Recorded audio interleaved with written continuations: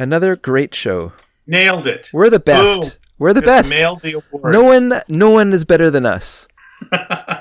Take it up your ass, Mark Maron. That's what I say.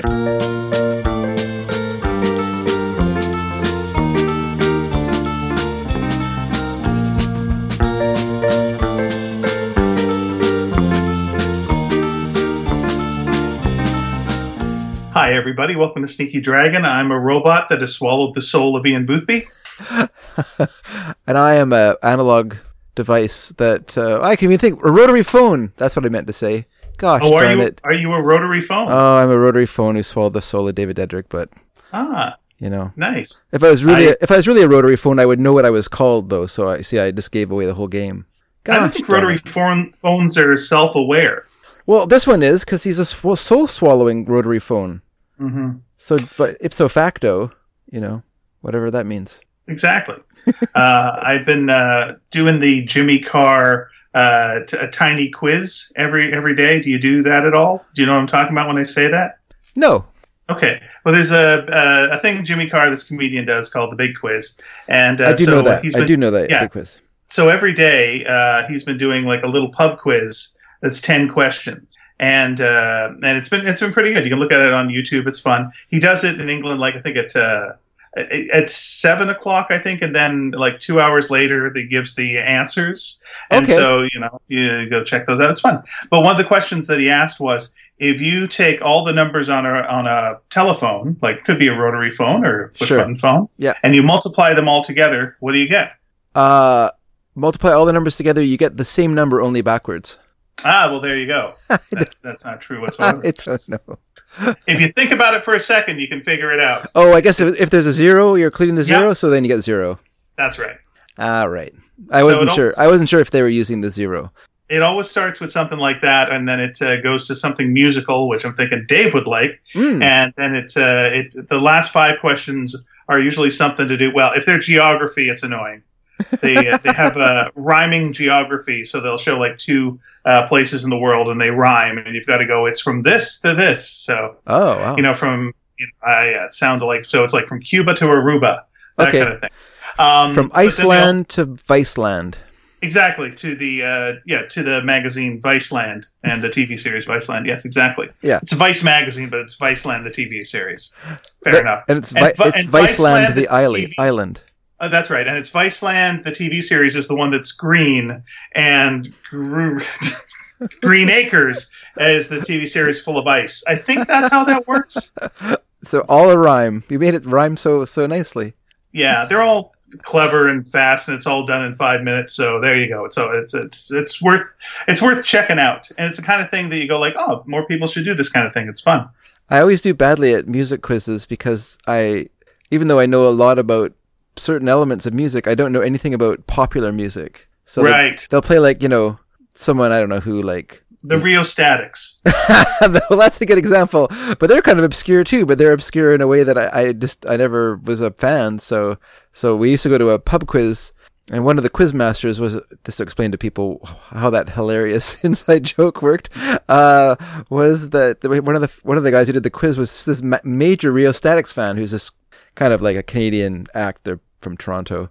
And he would, almost every quiz, he would somehow find a way of shoehorning in a Rheostatics question.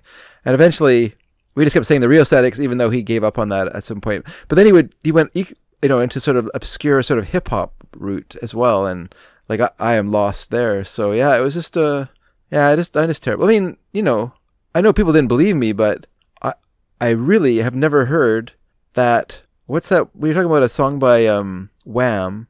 It was like a Christmas song that you didn't like because it was... Right. Last Christmas, yeah. And I was like, there's no way David has never heard that. I've never heard Last Christmas. I mean, I've heard it now because I listened to it intentionally. To me, I feel like, so you've never shopped in a mall. Well, I have. Like, if you walk into any mall at Christmas, that is just full on constantly. It's like going, I've never heard Monster Mash. Yeah. Well, how did you not go outside? Yeah, but how is this possible? I mean, it's possible that it was playing. It's just that I don't really listen to that.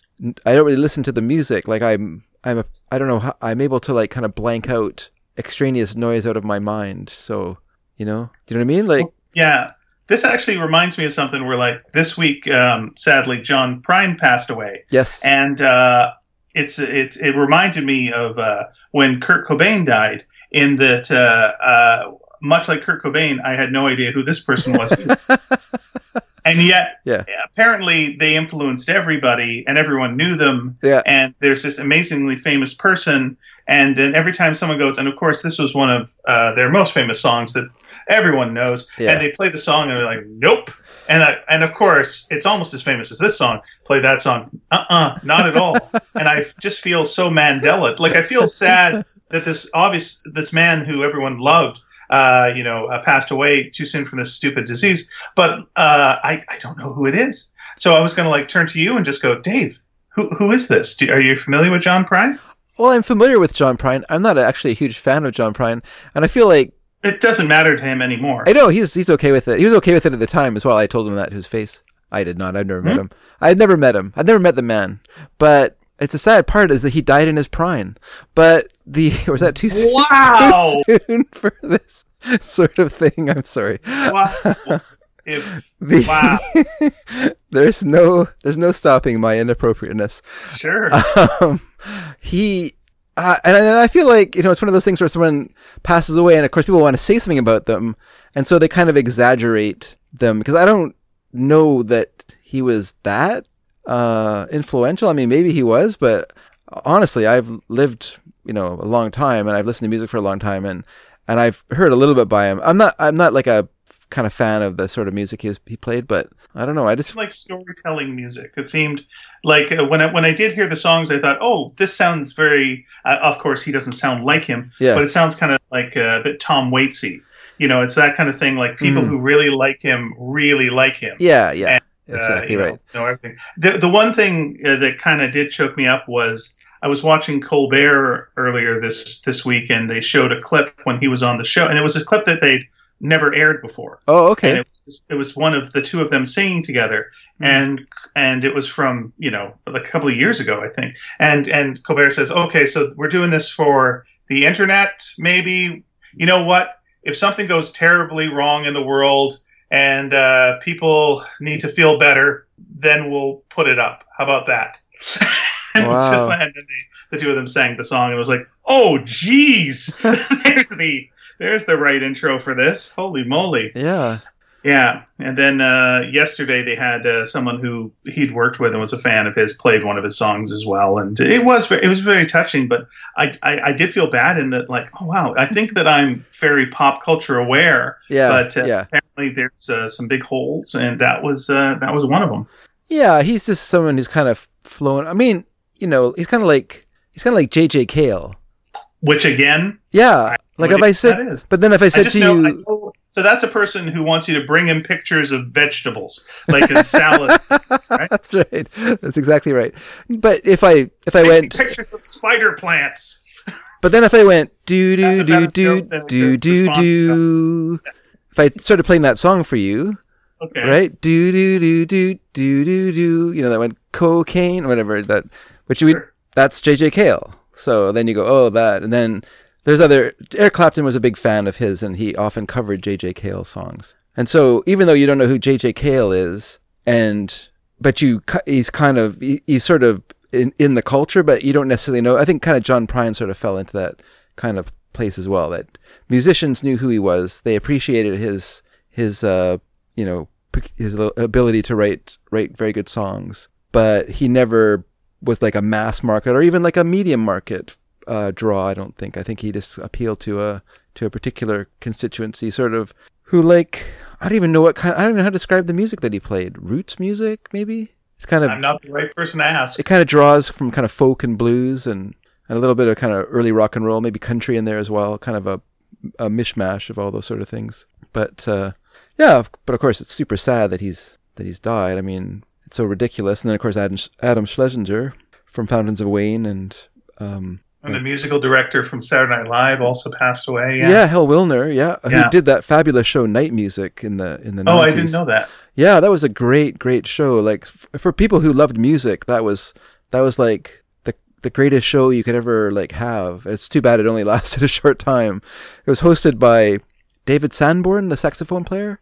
Oh yeah. And they would have like guests on of all kinds of crazy from everywhere, you know. So that the one I remember is Loudon Wainwright III singing with David Thomas from Pere Ubu, the punk band. So they're like night music would just like combine like acts together in a weird way, and then you'd be like, I don't even know what's going on, but it was such a great song, like it just worked, you know, like because they're talented musicians and they're working together. And that was the first time I saw Dan Hicks and his Hot Licks was on there. And yeah, it was just like amazing show because it was so out there, like, you know, it was, if you watch it you're like, well, no wonder this show didn't last. But at the same time, like, to get exposed to someone like Roland Kirk for the first time, and it was just a great show for you know, someone in his late teens to watch. It kind of came on, I think it was on Saturday nights. It might have even been competing against Saturday Night Live on another network.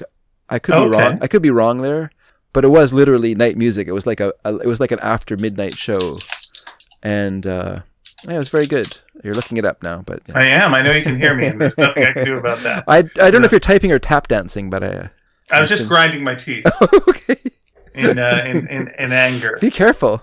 There's too many things called night music. Let me just say here. There's film and theater. There's albums and songs, and now we got other. Yeah. I got nothing. I got nothing for night music for a TV show here on Wikipedia. Nice job. That's how obscure it was. I got the play night music. I got the musical A Little Night music. Yeah. And I got the adaptation of that. That's basically that's it. Yeah, it was just kind of a weird show. I mean, it would have like, it would have the Pixies on it. It would have the Roaches on it, all in the same show. It was just kind of it's very eclectic and out there, but very good. Just, you know, for someone like me who was a weirdo, I was just like, this is right up my alley. Keep it coming. Oh, you canceled it? Shoot. Too bad. But yeah. But then you'll always appreciate it. It's like it never got to the point where you're like, oh, it used to be so good. Yeah, that's right. Then it took a turn, and no, it ended good. You remember it well, and that's a good thing. That's fine. That's right. We all moved on to other things, and it was okay. Why did they get rid of David Sanborn and hire Randy Brecker? Exactly. This is what I've been saying without knowing what I'm talking about. Good old LA Express. Exactly. Yeah. I don't want to go down music road with you because I know that it's a blank page. I felt bad the other day. I saw you slough off your responsibilities. Yeah, our friend David Fine did one of those 10 albums that influenced you thing. Yeah. One a day. And and I just had to go, the music's not my thing. I'd be putting up really weird shit. I'd be putting up like the You're a Good Man, Charlie Brown soundtrack. Why not? I'd be putting up like a sound effects album. Sure. But that's fine. Yeah. Those are all things that have impacted you musically or sound effectly. And here's actually what it really was, though. It was like, and just put up one a day for the next 10 days. And I looked at that and went just like, I can't make that kind of commitment. You might as well be asking me to marry you at this point. That's too much. I know. I could maybe put up like 5 albums like tonight and find it right now, but like one a day for, oh dear Lord, no, sir. What's 10 days from now? That's a year. That's a year from now. Well, Holy moly! I started it today because I've had 3. Well, you sort of nominated me by going, let Dave do it. Well, it's and like then, you would be good at it. That's the thing. But David had already nominated me the day before, so whoopsie. And then a little while ago, Mary Hook also nominated me, and so I'm gonna stop. I have to stop dragging my feet and actually do it because the same. I did it. I think last year I did it, and I think I forgot a day. I'm pretty sure I did. I think I forgot. I think I only did 9 days out of the 10 because I forgot a day. But that whatever. I wasn't getting paid for it, so it's okay. That's my attitude. So, not getting paid. It's fine. It's fine. It's for Facebook. I got a little confused and I just dumped ice water on my head and I was like, "What albums? God damn it! It's all about." That's right. I should have dumped that box of records on my head. The record bucket challenge. Yeah, and it was like, oh god damn it! I'm trying to think of like bands with like ice in their name. There's the one who like Ice. What was their name? You're trying to think of Vanilla Ice or an actual. Okay, that's good. Vanilla Ice is a good start. Okay, but there's a band with ice. Once again, I can only think of like I can only think of old like. I got one Old from bands. the 80s that did Whisper to a Scream. Oh yeah. Icicle Works though. Icicle Works. That's Yeah. what I was trying to think of. Yeah. Icicle Works. Vanilla Ice. That's There for you go. anyone with the name Chill. Is there a Chill thing? Is there? Sure, Chili Willy and the something or other. Yeah, Chili Willy and the Big Fat Walrus. Wait, that's That's a different one. Chili Willy and the Red Hot Peppers or something like that. Just some kind of band. Cool Mo D. One of those good time bands from the 70s. That Anyway, we all tried our best there. we did our best. I want to do first of all, let me just say to the again, sorry about the people who passed away who have these really intense cult followings and whatnot, because I'm all for that, because that's what we got too. Yeah. So I'm down with that. Like, all the stuff that we do is liked by a small amount of people, but they like it a lot and they're great. So this is my world. Huh. I always think they put up with it, but okay. Sure, I'll take that. But I'm part of a podcast Facebook group, and one of the people on there was asking a question about how things have been with the this, not quarantine, but the isolation thing with everybody. And I was saying how we were getting quite a few more responses on our webpage than we normally were. And they were, what, you get responses on your webpage? It's just this thing of like, oh yeah, I guess we take that for granted that people write to us. I don't, because we went for like, I don't know, 6 months or something without a nary a peep. Yep. Well, I guess I shouldn't say that, because although maybe people went back, I can't remember now. It was a while, and then you went on Caustic Soda, and then that was a long time ago. I know, but that was a very long time ago. Yeah, but that was what brought a lot of people to us originally.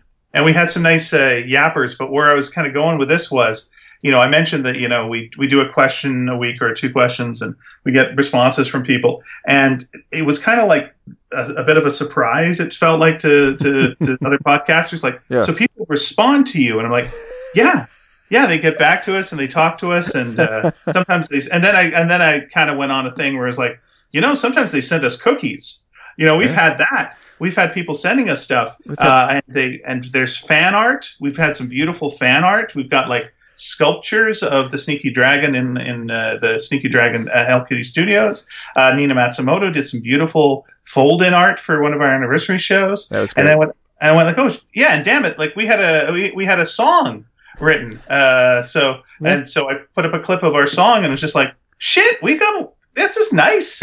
So these things were like, it's great. Yeah. It's great. It felt nice, kind of, trying not to be braggy about it, but it's more like, oh, look at all these people that are kind of, with us, and kind of wanting to brag about them and just go, look at them. They're great. Yeah. They're all amazing. I hope you mentioned that I got sent shoes one time. Oh, right. You got sent shoes.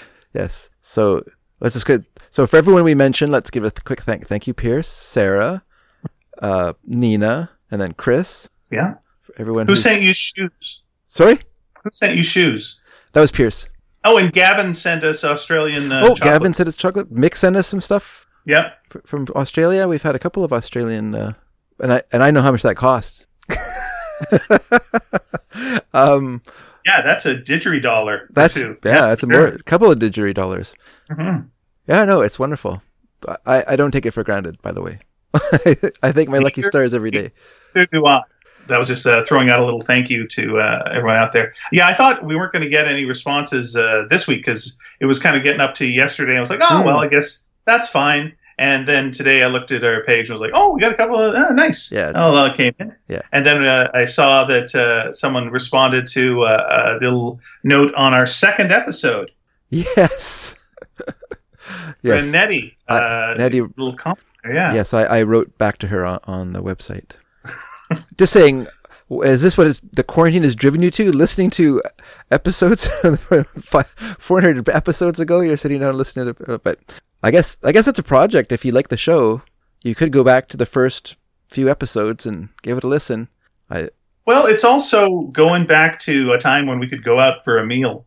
It's like it's a time where you can listen to people talk and not have them go, "How you doing? Yeah. What's going on? How you for toilet paper? Pretty good. It's good stuff. Okay. You got any yeast? Hunting down yeast.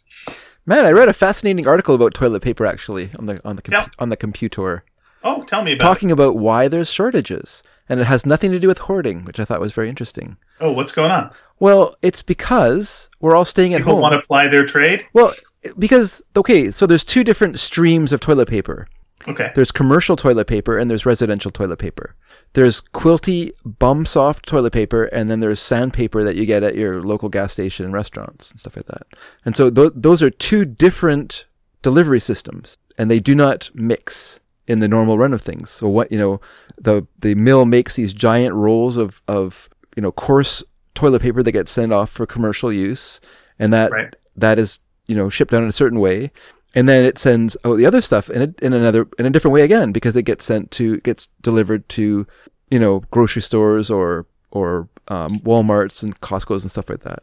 And so now the way they figure it is they work, and because it's also apparently a very low margin industry, so there's not a lot of like wiggle room. So you really have to keep your eye on the ball in terms of what's going where and how you're shipping and stuff like that. So what we have now is so let's say that most of us spend our time, most of our days are at work, and we come home and we're home for a while, and then we're asleep for most of the time we're at home. So we're not pooping then, ideally. So the way they figure it is residences are going to use this amount of toilet paper, and businesses are going to use this amount of toilet paper. Only right now it's flipped on its head because more people are staying home because of the quarantine and because of lockdown and other issues. And so residential toilet paper is jumping off the shelves because people need it at home, and the commercial toilet paper is sitting there doing nothing because people aren't at work using it. Now, but the problem is because they're two different streams, they just can't go, well, let's just send this stuff to homes that, or to stores. And, you could say that, but then you're like, well, it's not the same as what you're used to.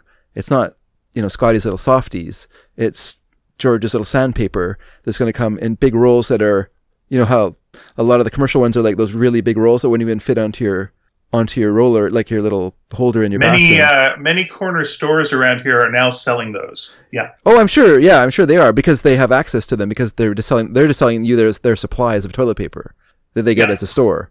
They don't get them for sale. They're just selling them.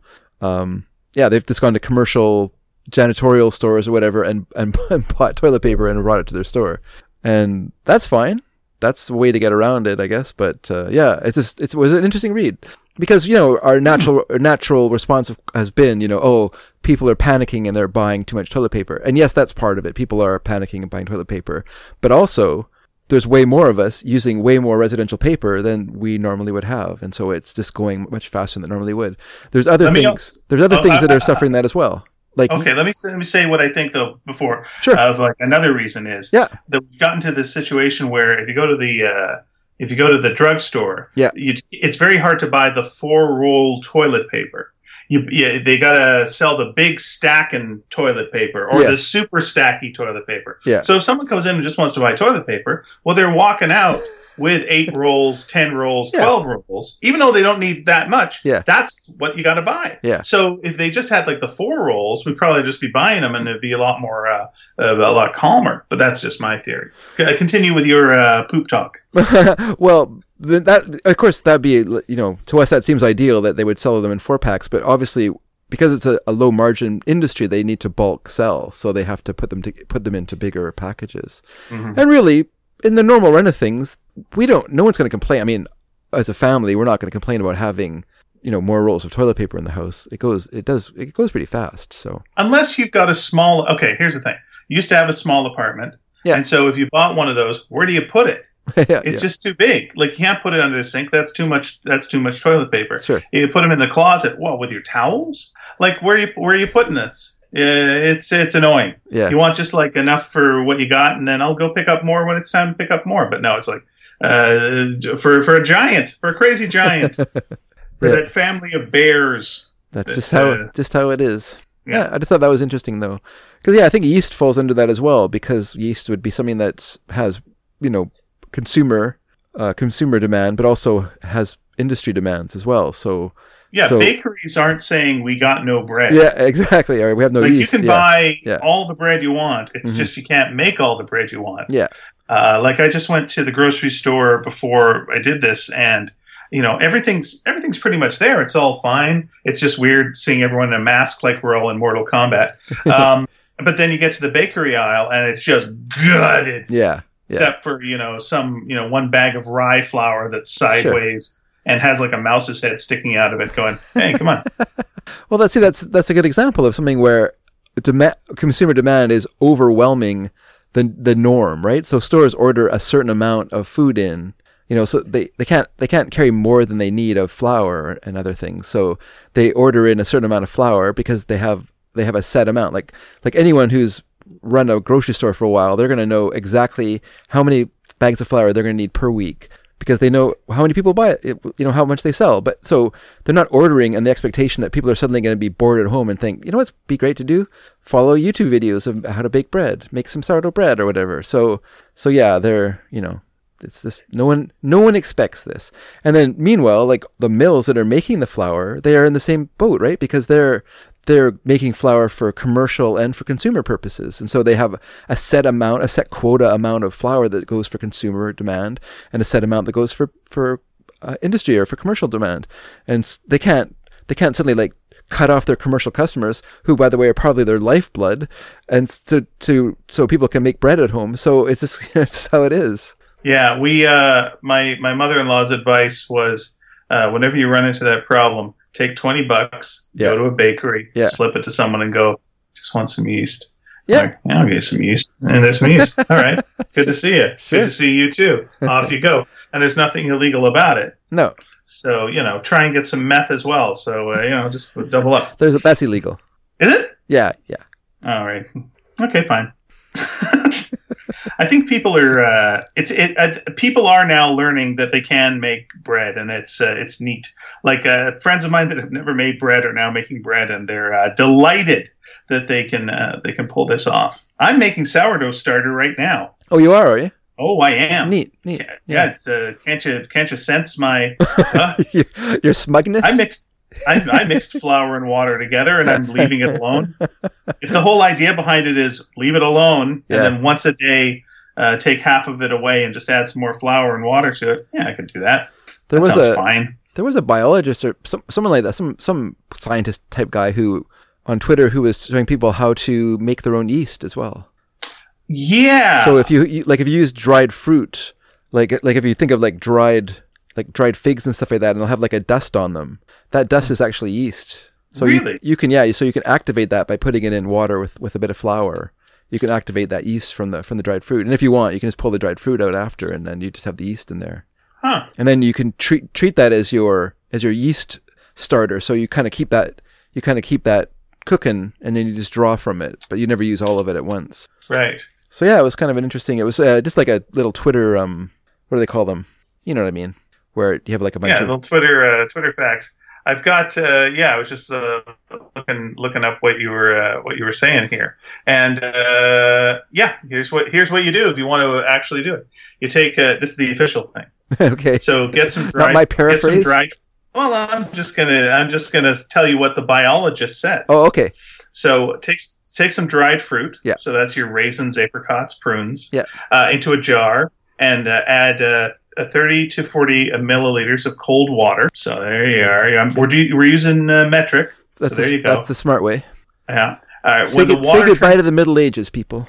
That's right. So you're waiting now till the water turns cloudy. Yeah. You want it to turn cloudy. Sure. When that happens, all day. Then you're adding all day. Then you want to add 30 to 40 grams of flour. Yeah.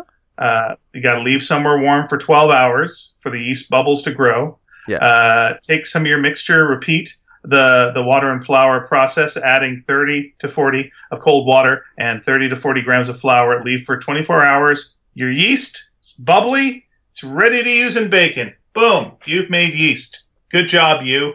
Yeah. Well done. No, it's good advice, I think. And all you needed was some raisins. I wonder if that would work with craisins. I've got lots of those. Yeah, any kind of dried fruit should work. Interesting. Like, just take a look at them and see if there's like that powdery coating on it. I feel like some. It must be there even if you can't see it. Like, because if you think of raisins out of a whatever sun-ripe raisins, Yeah. They always seem very dark. They don't seem to have like a dusting on them. No, they don't have the dusting. No. But if I look at the raisins that come in Raisin Bran, then they have like a dusting they have that fine dusting on them. I almost assumed that was just the flakes, like I did too, but apparently not. Powder. Apparently it's yeast. Okay. Okay. There you go. You learn something new every pandemic. The old saying. Yeah, that would go good on a hat. Yep.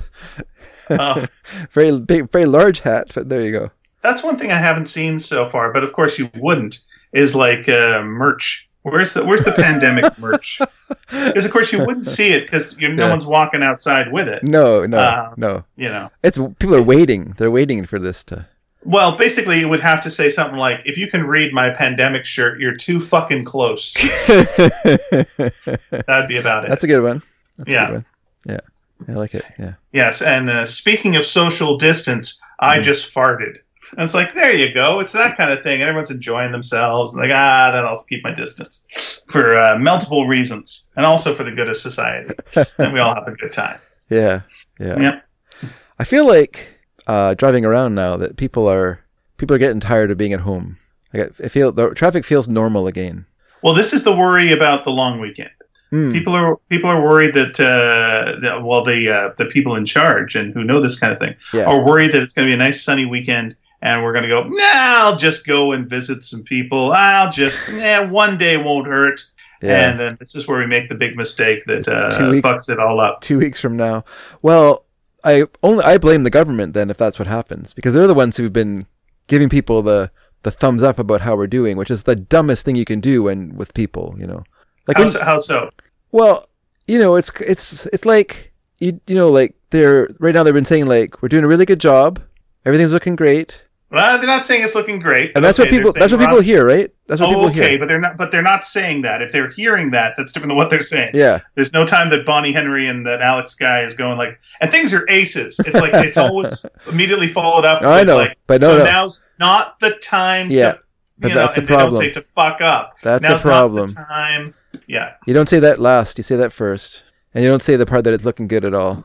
But you also don't want to break people's spirits. You got to keep it gloomy right now.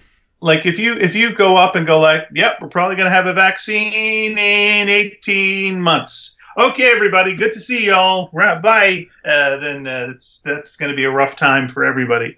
You gotta give them a little. Okay, look, what you're doing. We appreciate that it's a sacrifice and it's hard, and you're on the right track. It's like when you're dieting or an exercise program. Yeah. You got to have someone going like, hey, you're doing good.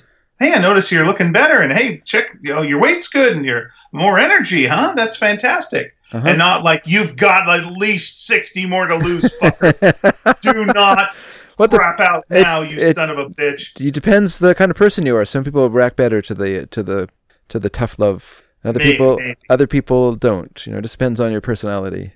Yeah, I think personally speaking, like as a student, as a terrible student, I did very well with teachers who were very strict and had very, very, not unfair, but just very strict rules in the class, and were extremely, kept our noses to the grindstone. If I had a teacher who was lax or lazy in any sort of way, or just let us kind of laissez-faire our way through class, well, then I was doomed. I was doomed in that class. Mm-hmm. I need that kind of structure in order to succeed. So so say I'm Dr. Bonnie Henry. You're Dr. Bonnie Henry.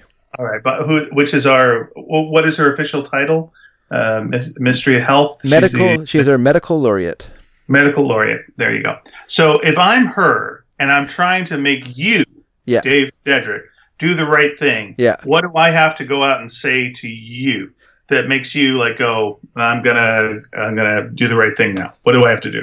Do I tell you a ghost story? Do I hold a flashlight? Hold a flashlight underneath and then make oh Dave, the ghost of coronavirus. No, I don't think that what they're saying is necessarily wrong. I don't think they're underlining it or stressing enough the fact that we can't stop where we are right now. And I feel like if you look at what people are looking at, which are headlines, the headlines give you one idea, because they're not giving us the whole story, right? So Right. if you look at headlines, it'll say like, things are, general flattening of da da da da. So when people hear that, they're like, oh, so we're over it. It's flat. It's flattened out. We're done. This is great. So I can go drive around, go shopping, do some stuff, hang out with my friends. It's perfect because it's flat now. Well, they haven't listened to the third sentence of that. Well, they don't though, because people are scrolling on their phone and they're seeing people are posting the articles, and the articles say in their headlines, and that's all people read. They TLDR it, right? They don't. They're not going to click on it and see what it says. Yeah, I went out today, and it felt like we were all doing the distance thing. I thought there were people out, but they knew definitely, do the space thing. For the most part, then there's people who obviously are not into it. Yeah, I'm not seeing too much blatant thing because I think the social pressure is out there where if there was a group congregating now, they would get the yelling. And I went through a couple of. Like I walked quite a distance today just because I wanted like a really, really good walk. Yeah. And I was, so I did go through a couple of parks, and it was families definitely that were together, and it wasn't like it was 2 weeks ago where it'd be like, a bunch of people that, know each other playing basketball or doing something like that. So it felt like, all right, we're still, but yeah, you're right. People can still be dumb. This could be a dumb weekend, and I hope people smarten up a bit. They've shut down. But like I say, we're driving home today. It just felt like I was driving like a month ago. Like it was just like absolutely normal traffic. Wow. Okay, but that's traffic. I know that's fine, but people are still going places. They're not just getting in their car and driving around and driving back home again. Maybe they are. I don't know. Yeah, but they might be getting driving in a circle. Groceries or doing something, or sure, but they're still going out. Like. Yeah, they just they've now shut off cars from Stanley Park, which is a little bit of a drag. I saw that. Yeah. So people weren't listening. That's the thing. So yeah, like I say, there's people who take it seriously, and then there's people who, if you talk to them about it, they give you like that smirk, like, do you really believe all this stuff? There was another thing. I do believe all this stuff. I have a daughter who's, has a compromised respiratory system, so I don't want her to get sick with this because that could really spell danger. So I'm on that too. You have a daughter? I don't have a daughter. I know you mean Pia. I mean, I got family members a couple of family members. Oh, okay. Yeah. Issues like that. Yeah. But I was just gonna say, like, got into like a little back and forth with someone online.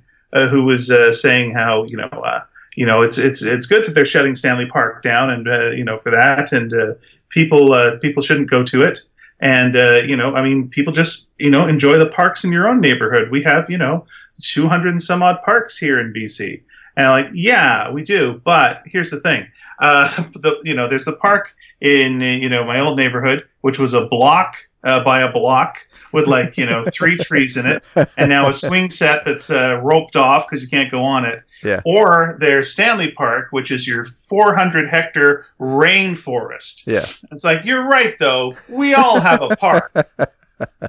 Fair point. Well, you can still go to the park. For now, yeah, you just can't. They just didn't want people, because people were parking illegally, and. It's just a way to cut down on congestion there. I don't think they're wrong. They're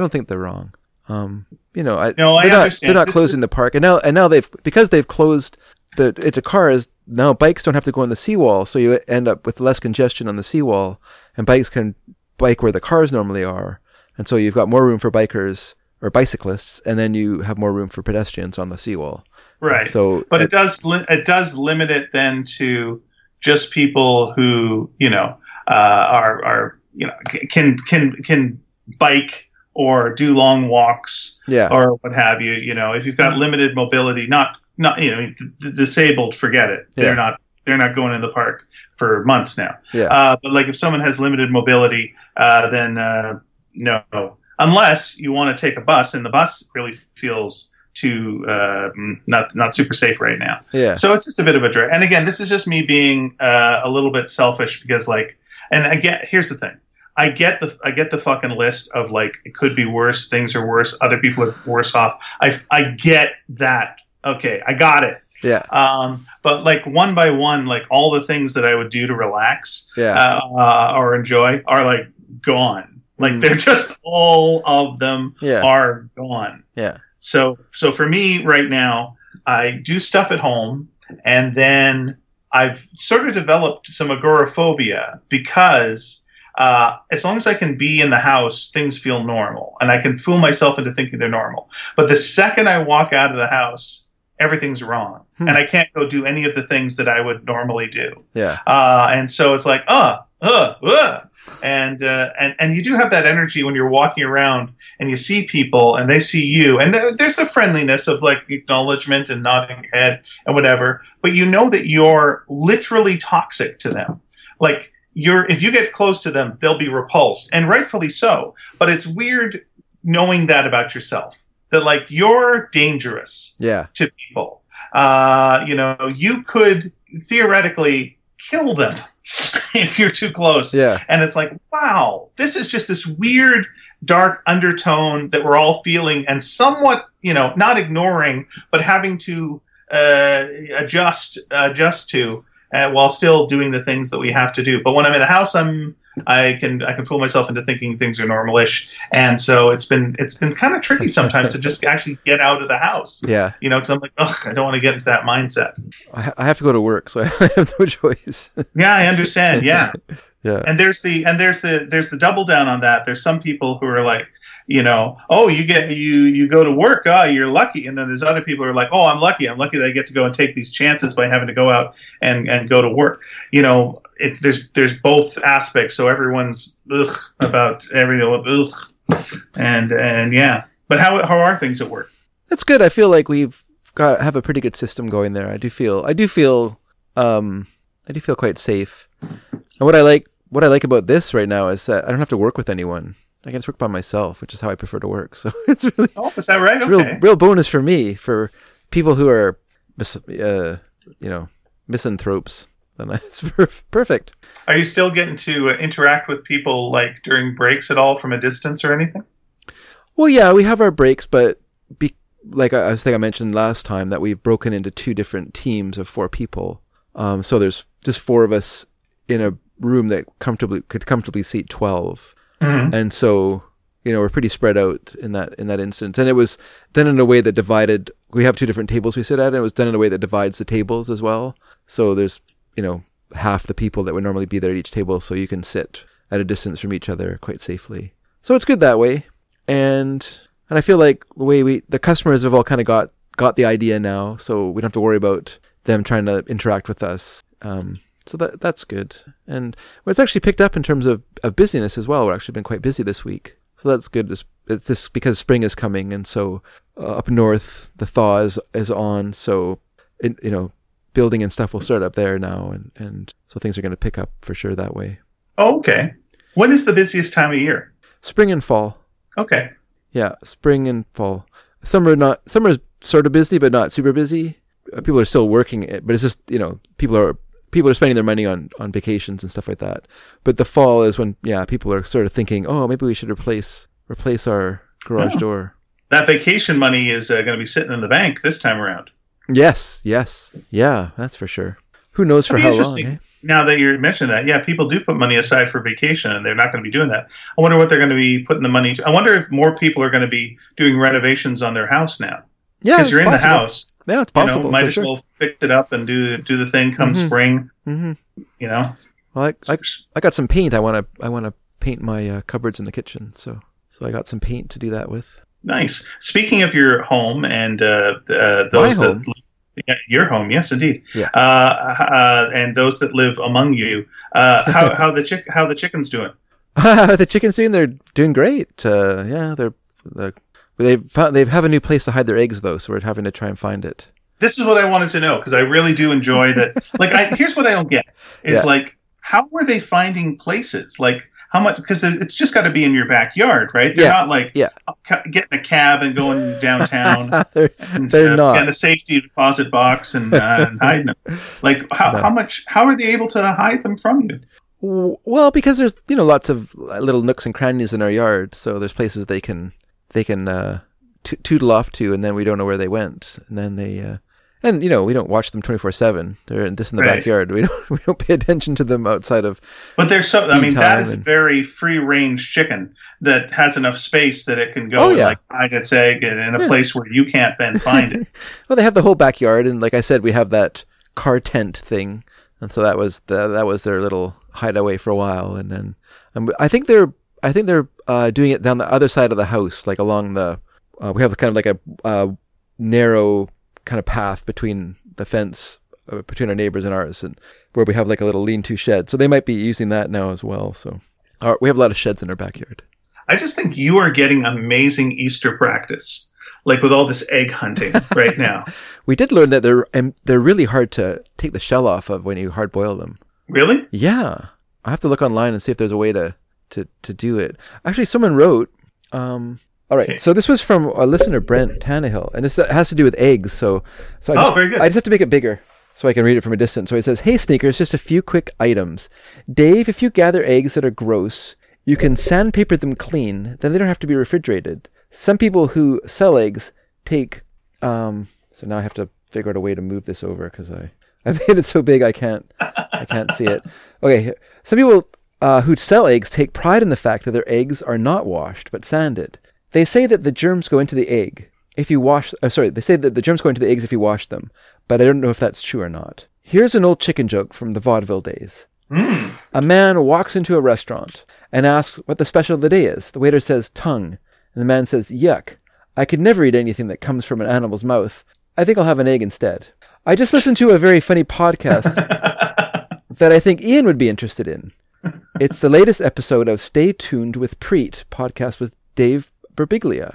I think that it's called Humor in the Time of Coronavirus or something like that. It's a very funny episode. Dave, you'd like it too, but especially Ian. So there you go. That's from Okay. Brent. Thank you, Brent. Brent, I've been enjoying Mike Birbiglia's Instagram, the videos he's been doing with comedians to raise money for comedy staff that have been laid off because of all this. But anyway, back to you. That's a nice thing to do. Yeah.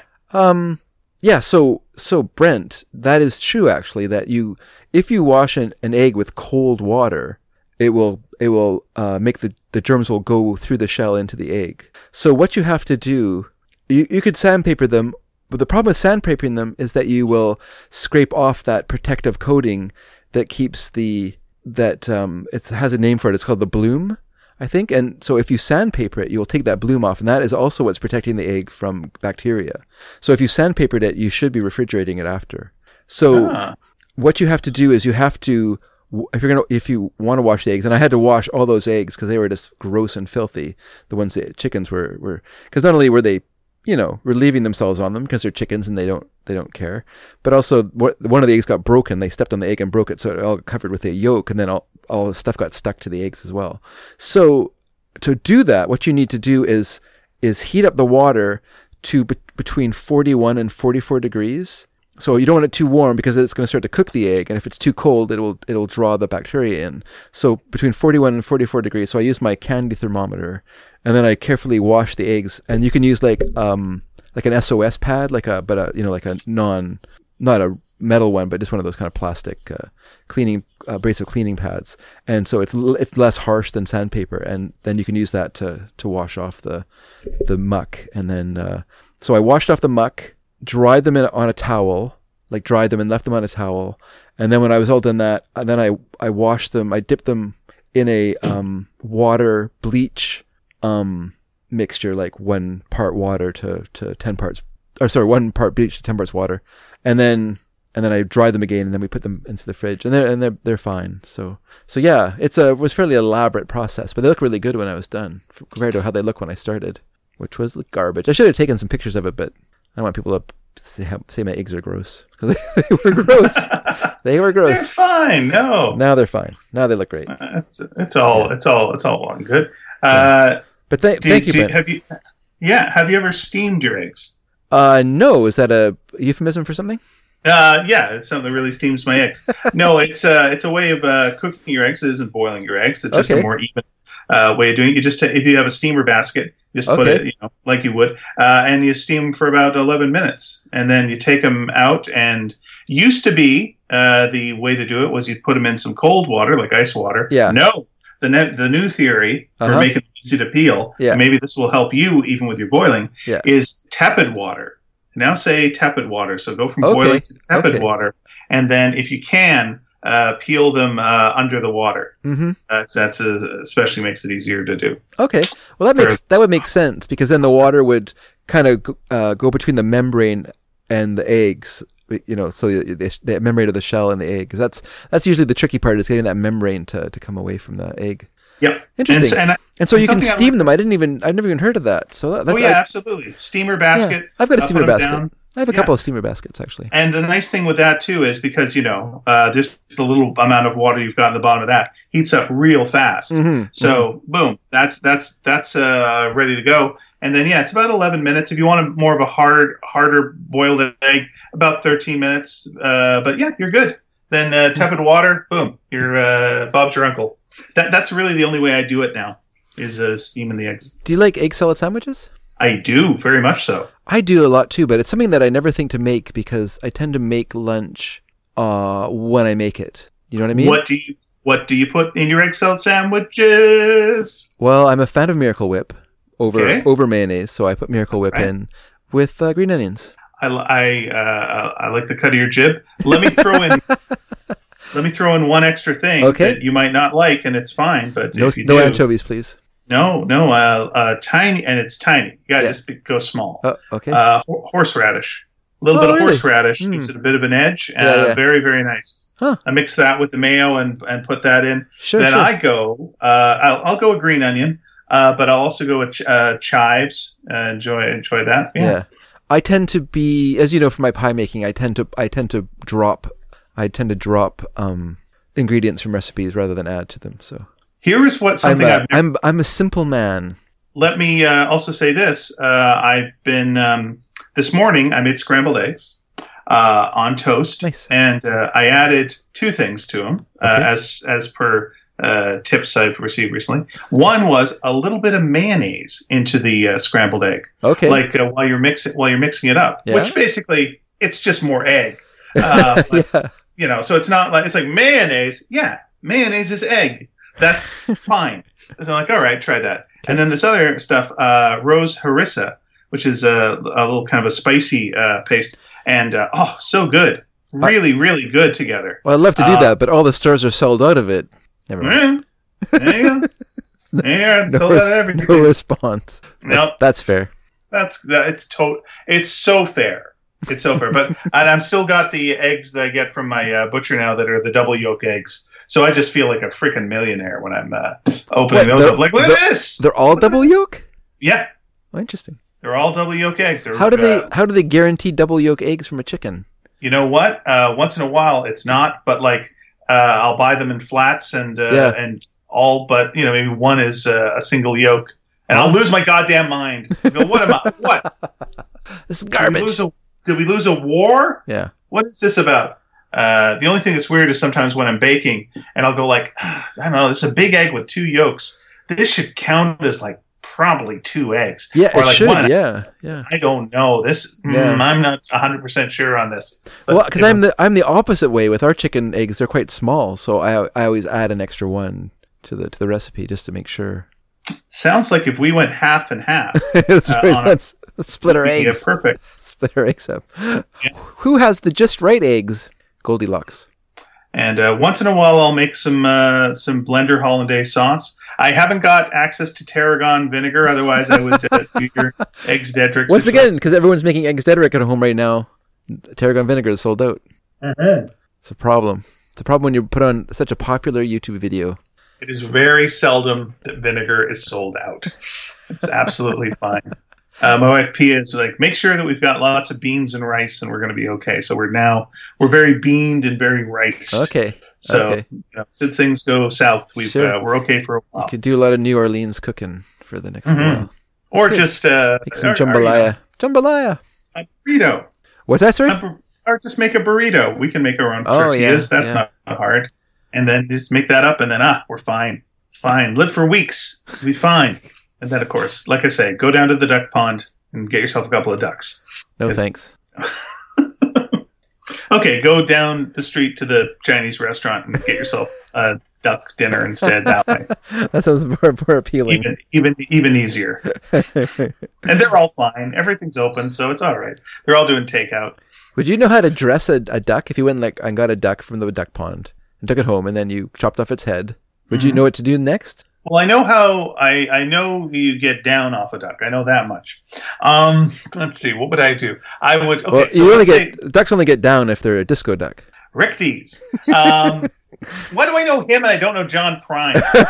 That's awful. The unfortunate, because Rick Dees had that little TV show. Yeah. Right. There was also like there used to be like billboards in Los Angeles, like, what did Rick Dees say today? I don't know, some bullshit. Doesn't matter. Who cares? This guy did disco duck. Okay, here's my theory on like what to do with the duck. All right. I would guess like yes. So I would say okay, and I'm sorry for those people out there that don't want to hear about, but it's a make believe duck. So we're not really hurting a real duck here. Let's just say that much. So I've got the duck. I've chopped the duck's head off. I would decapitate. First, I'd snap the duck's neck. I wouldn't chop the duck's head off because I would snap its neck. Then okay. So you're gonna cook it with a head on. What's that? You're gonna cook it with the head on. No, I'm gonna cut it off now. But that's not how I see you. You're not kill the duck. Would not be to cut its head off. That seems bad scene. Yeah. So so I then cut the dog. Yeah, I'm having some dog with this. Is that okay? Cut the duck's head off.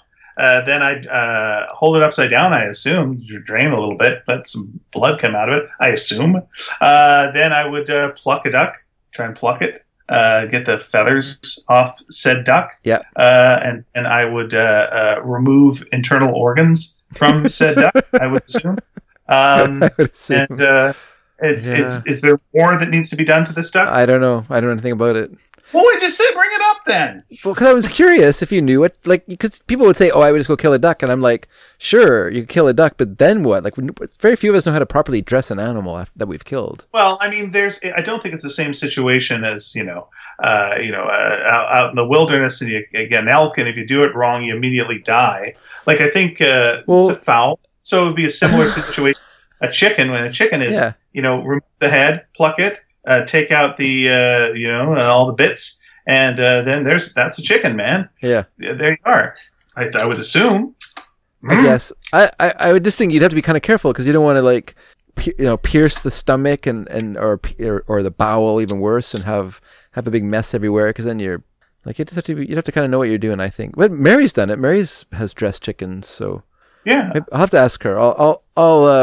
I'll relay your theories to her, and then I'll see what she says next time we talk. I mean, Wikipedia has some drawings, but that's fine. I'm sure that I mean, you could look it up, but I'm just thinking like if you're like, say you're like in a disaster situation where there's no Google, right. And so all you have is this duck, and now you gotta figure it out. Good luck. Yeah, I think just pluck it, take the bits out, cook it soon. I think you'd be all right. Here's where I would be: eating grass. That's what I would. That's where I would be in this whole scenario. Why don't you go with the dandelions first? Because at least you could get something out of that before you go straight grass. Here's the other thing I'm kind of wondering is like I don't know, like I do have ducks that fly over my yard. Yeah. But they don't stop, and I'm like, what could I do to get a duck to stop? Okay. Like, what would make? I mean, besides dressing as a sexy lady. I was just going to say, dress as a sexy lady duck. That was my theory. Oh, darn it. I was too late. Quack, quack, quack, quack, quack, quack. Well, big boy. And that your standard. That's how you attract most animals. Here's a different theory. There's a different way to do it. Build a dance floor. Play disco duck. You will soon have an unlimited number of ducks boogieing down in your backyard. Here's my question with you as a music expert who can answer every question on music as you've established. Yes, we have established. How did Rick Dees, in his song Disco Duck, which was a very popular song. Sure was. I have the record. Okay. What's the B-side? Oh, I have like a album. Disco Duck, Disco Duck and Other Hits. Not all by Rick Dees. It's just like it was like the feature song on a disco compilation. I would be very curious to what the B-side was. I'm gonna look this up. But it was the same song backwards. Yeah, I was just thinking like the B-side should be like about a bee that actually like goes into a disco and it's like, and he joins a group called the Bee Gees. Oh, there you go. This actually isn't bad. Let's. It's bad, but yeah, keep going. Yeah, it's pretty. It's pretty good. Yeah, it came out as a 7-inch and 12-inch single. Okay. From 1976. My question though is like, well, the 12-inch was invented for disco. So. Oh, there you go. Why did Disney not sue? Like, because it's clearly an impression of Donald Duck. That's the only type of duck that sounds like that duck is Donald Duck, and it seems like that would be a problem. Well, I guess they don't have a patent on the duck sound, I guess. But not patent, but I guess they don't have a copyright or trademark on the sound of a duck. So. Oh, okay. Here we go. So about the duck voice, let me give you some trivia here. Sure. A misconception about Disco Duck is that the voice of the duck himself was provided by Clarence Nash, the original voice of Donald Duck in many Disney cartoons. But on several occasions, the Disney company maintained that Nash never contributed to the record. Okay. The voice was performed instead by Ken Pruitt, and on the live tour, the duck vocals were done by another person, Michael Cheesy. But what they're saying, it's not an impression of Donald Duck. It is an impression of another cartoon duck, a Hanna-Barbera duck. What duck would that be, David? Would that duck be Hanna-Barbera duck? Hanna-Barbera duck. Okay, so that duck is going to be Daffy Duck. Hanna-Barbera Daffy Duck is not a Hanna-Barbera duck at all. Oh, okay. Then that duck is I don't know. It's Yacky Doodle. Well, how? Okay. Yacky damn Doodle. Do you know who Yacky Doodle is? Yeah, I do. It's the duck that just goes, "Are you my mama?" You're my mama. Oh, yeah. It's that damn thing. Okay. I think you'd see him on like Laugh Olympics. He'd be like hanging out there. He'd be like a little cute duck. I feel like he's done stuff with Tom and Jerry.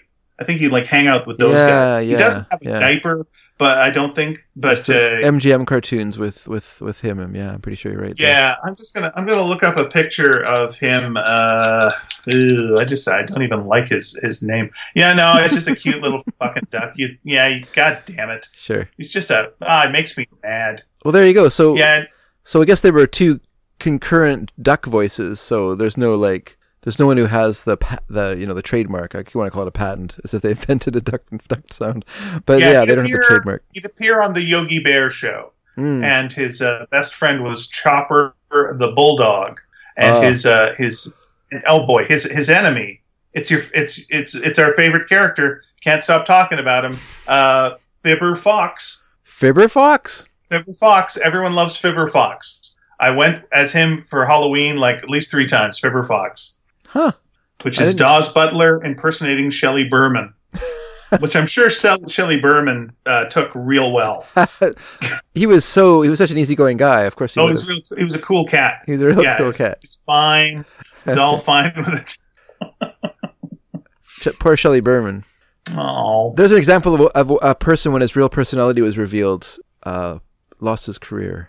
Yeah, there was a lot of angry comedians back then. Yeah. But when you read anything by Cliff Nesteroff and you see what it used to be like a comedian in Vegas back then, and it was so mobbed up and so tough and so all this stuff, it doesn't surprise me that the guys who were doing stand up then were kind of tough, mean guys, because you kind of have to be you could be like a loosey goosey. Relaxed Joe, this is all well and fun, and I'm performing at what mob casino tonight? Okay, well, it's like, no, you're probably. You say that, but in the book, the comedians, one of the comedians says it was so much better in the days, or a couple of the comedians say it was so much better in the days of the mob because they treated you so well, whereas now, when it's all just run by a bunch of lawyers and accountants, it's really cold and kind of not very warm place to be. Well, they treated you so well until they didn't.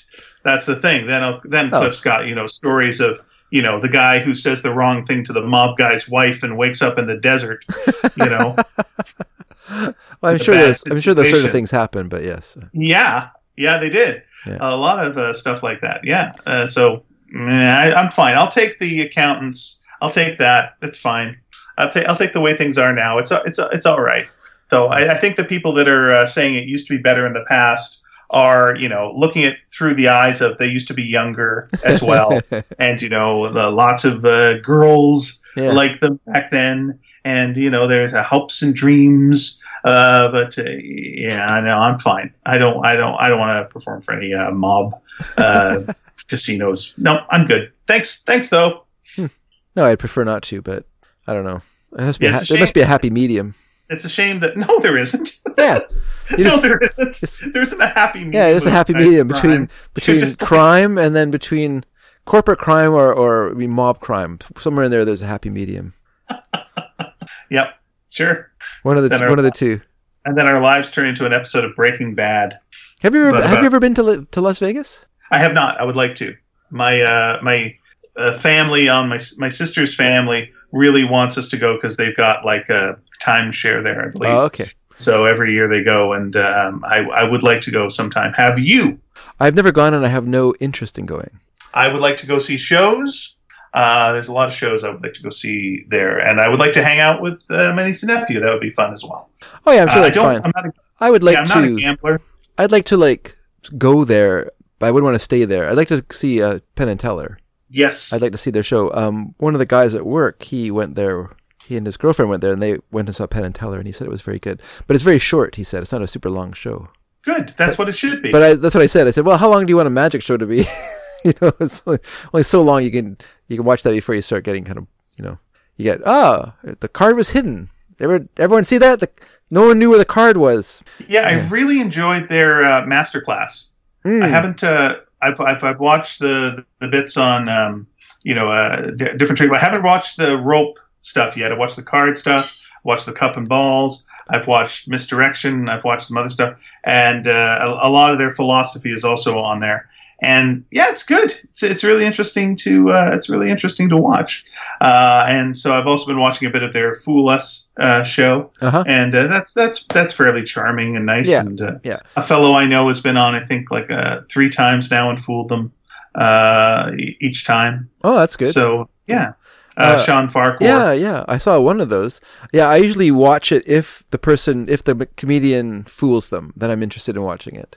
I also like watching it if it's someone young. It's nice seeing teenagers doing it, and there's just a really good energy, and they're also very, very encouraging. To the performers. Yeah, and it's they're never mean. Even if they know the trick, they're never mean about it. They're always complimentary to the mechanics of it and stuff. Yeah, I mean, obviously the reason that they're good magicians is because they love magic, so they just love it.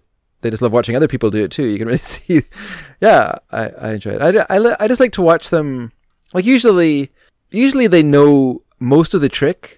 It's just one element of it that the comedians put over, or not comedian, but the magician has put over on them, and that's how they fool them. It's never like, I was completely fooled. How did you do? But most of the time they're like, okay, we know what you did. We know this part of it. They never say what it is, but they always say, we know what you did up to this point, but when you got to that, we couldn't figure out how you did that part, and that. So yeah, what I like, there was a guy who was doing a trick where he was making a ring vanish. And then it appeared on his shoelace, which was pretty cool. He climbed up a ladder and it was on his shoelace, and it was pretty neat. And then they had to, tell him how he did it. And they said, we think that you, basically had to go through your clothing. And he went, oh, you think it was just going through my clothing? It's like, yeah, we think that's what it was. Okay. And he just grabs his chest and pulls his clothing off. It's all Velcroed on, and just here you go, check it out, and just hands them his clothes. And then written on his back is "too obvious."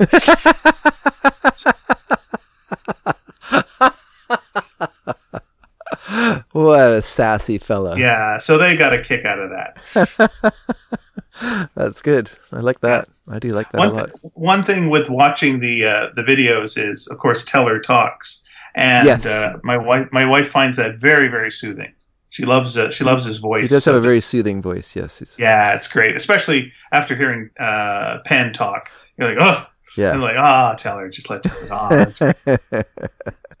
Yes, Penn can never quite escape his Carnival Barker personality. Yeah. I've just done a couple of videos about improv and putting together an improv show, and I'll probably release the first one tonight while we're the night we're recording this. Okay. So they should be up by the time this Okay. drops on. Send me the link when you get it up. Okay. I will. I'm going to try doing one a day for 7 days, and it's all showing how to do a very basic improv show and what the elements of that are. I have to do it, of course, because I'm alone, so I have to do it with dolls. So I do it with some action figures that I've got, which is weird, but it's a conceit that needs to be done. So do you have some dolls as the audience to give suggestions? I do actually have two audience. I have dolls for the audience volunteers.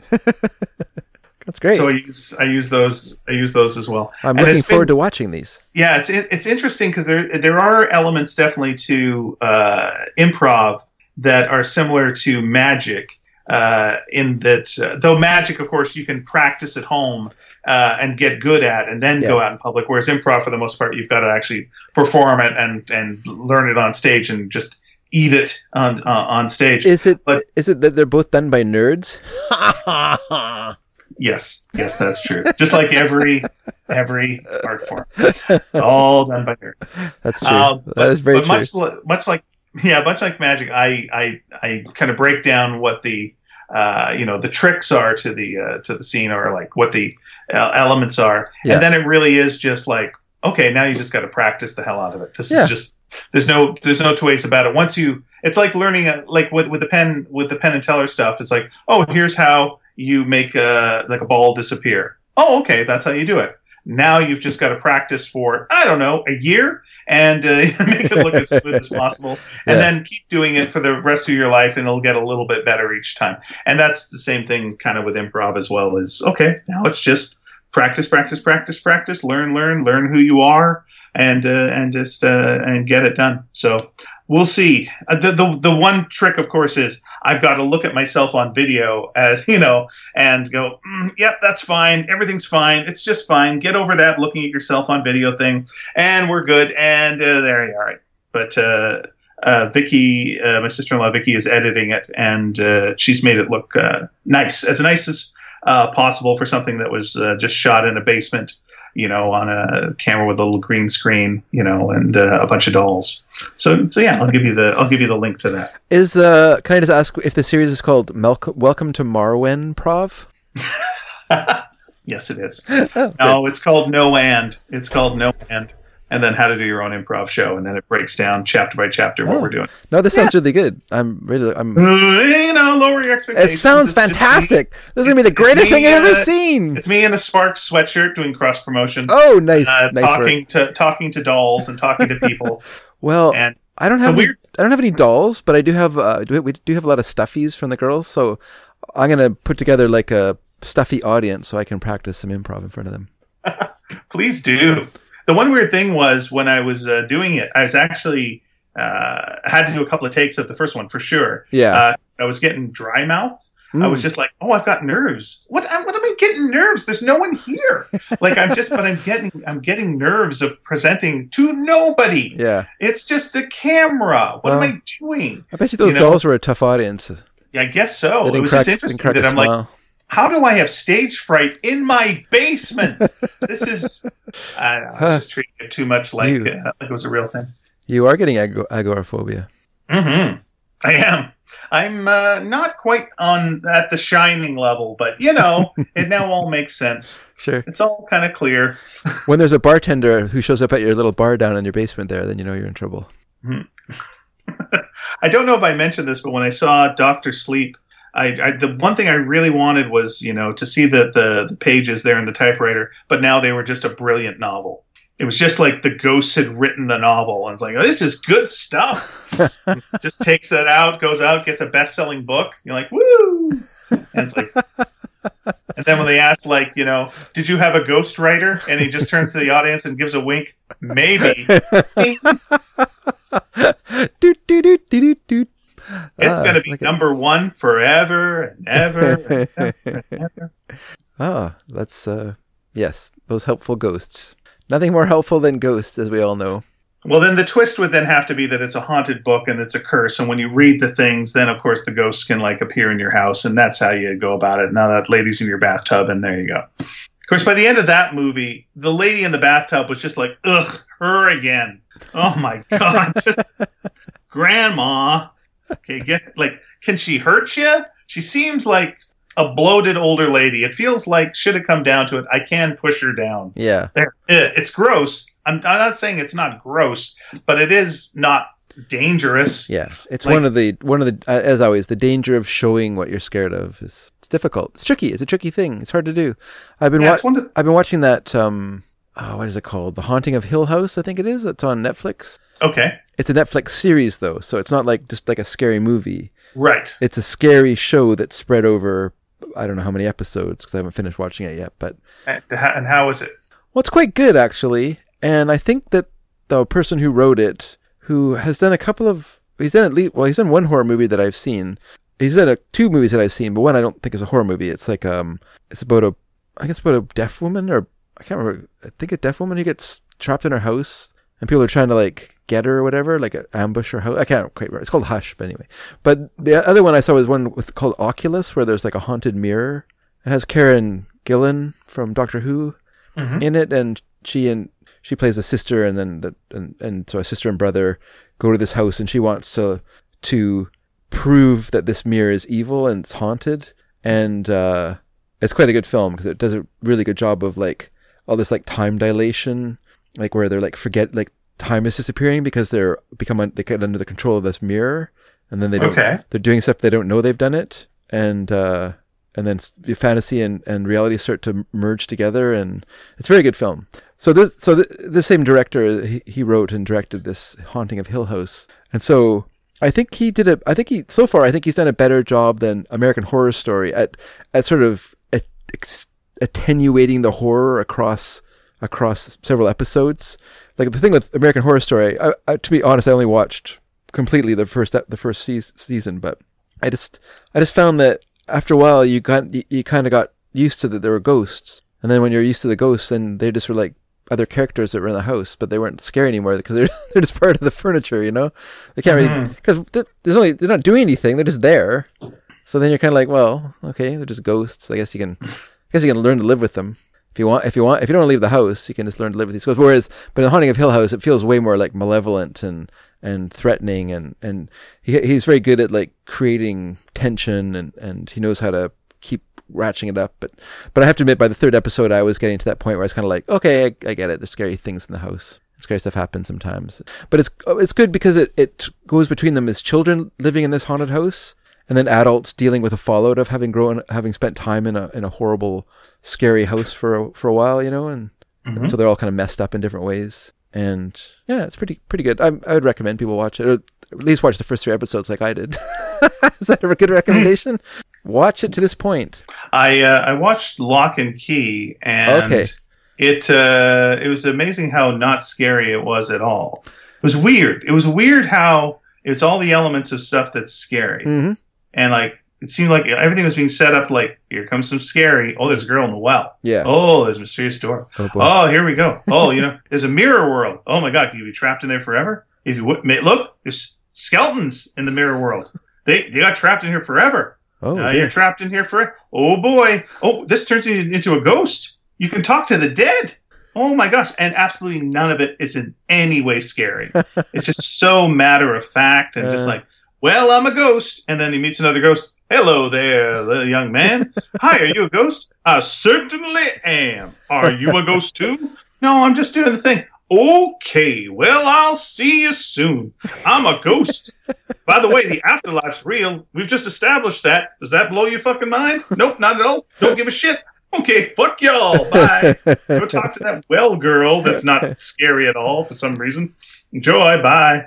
And then they go into that and open up a kid's head and go inside and see his memories. And, oh, that'll be scary. Nope. But I do think that show is more aimed towards a younger audience, though, isn't it? Well, the book itself, it's kind of scary. Like, the book is definitely, Joe Hill, who's a horror author and the son of Stephen King. He makes it scary in the comic, but the show is just, there you go.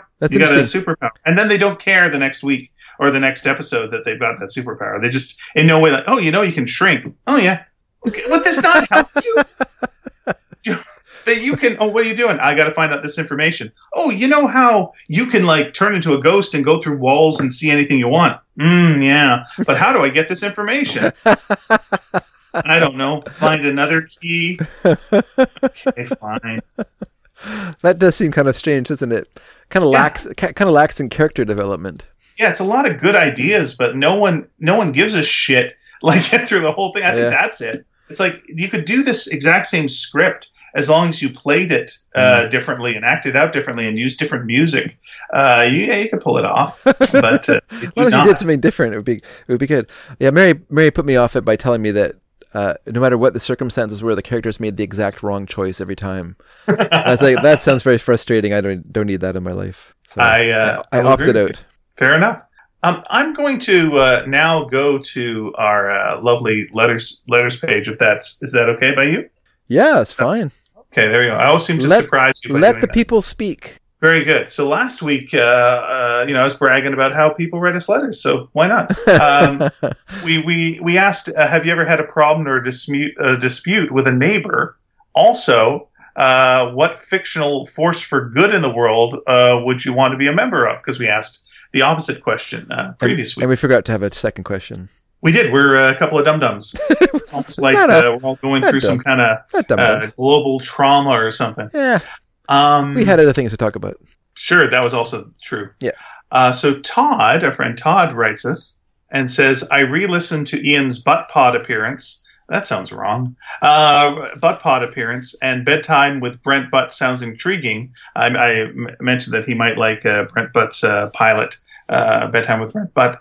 But so far I haven't been able to find it online. I did, however, manage to find this clip of him from 1992, which is pretty amusing.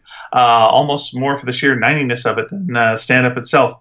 I can see the roots of corner gas in here, both the style and subject matter, and he gives a link. There's lots of good links to old Brent Butt material. Here's the thing. He used to appear every so often on the Kids in the Hall TV show. Look for him in that. There's one where Bruce McCullough is a guy who is trying to get a fight going with a big guy, and Brent's one of friends. Okay. And they're kind of encouraging, and then Bruce McCullough keeps getting his ass kicked over and over and over again. Stop fighting. It's pretty great. Yeah, that's good. That was a good one. Now, as to the question of the week, I guess I've been blessed with some pretty good neighbors throughout my life.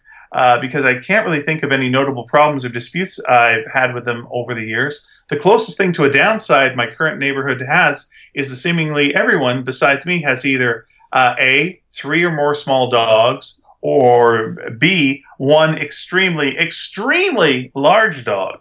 This doesn't bother me 99% of the time, but when I go running, it can be a bit of an obstacle course. Shit happens. It's true. Sub-question. It seems like the opposite of last week's question would be, what fictional force for good would you not want to be a part of? But I guess either way, I'd go with the Hero Association from the manga anime One Punch Man.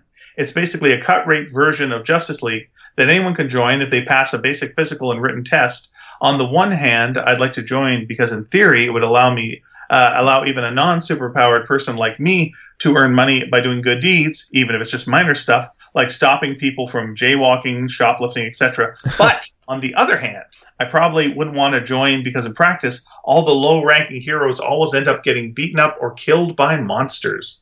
It's true, man. That does seem like that's a bad job. Yeah, it reminds me of when I was a Kelly girl. Yeah, you don't want that. A lot of monsters. Kelly girl. And I was a Kelly girl for a day. Well, how come you only did it for a day? I wasn't very good at washing cars, and that was the assignment I had for that day. And so, really? Yeah, they did not book me again. Yep, that's the story of me as a Kelly girl. Stupid. Edward Dragansky writes, our next door neighbors we had when I was a kid were a bit weird. It was like they wanted to have farm-like environment in a suburban neighborhood. First, they built a huge compost out of oil drums next to our fence, turned every foot of their yard front and back into a huge garden, and installed a wood-burning stove inside to cook on. At Halloween... Inside their house?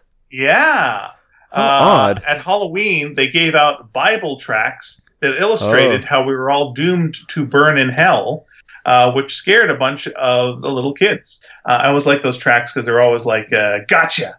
You know, they trick people into going to hell. It's a bunch of people in hell going like, ah, damn it. Didn't see that people, coming. Just people going, I got hornswoggled. Oh, kicking the dirt. Then they built a chicken coop, which I thought was cruel because they didn't have any room for all this in a suburban neighborhood with a garden and little room for the chickens. Then all the chickens died. There's plenty of room for chickens. Then all the chickens died, sad twist here, from something. And mice came from the field at the end of our alley to eat the chickens. And then the mice died too. Oh, no. Oh my God. I'm just going to go read Watership Down to cheer up. These are chickens plague carriers? Yeah, Dave, you'll most likely be able to tell me why this happened at this point. Nope. Sorry. My chicken knowledge extends to the lay eggs. Ugh.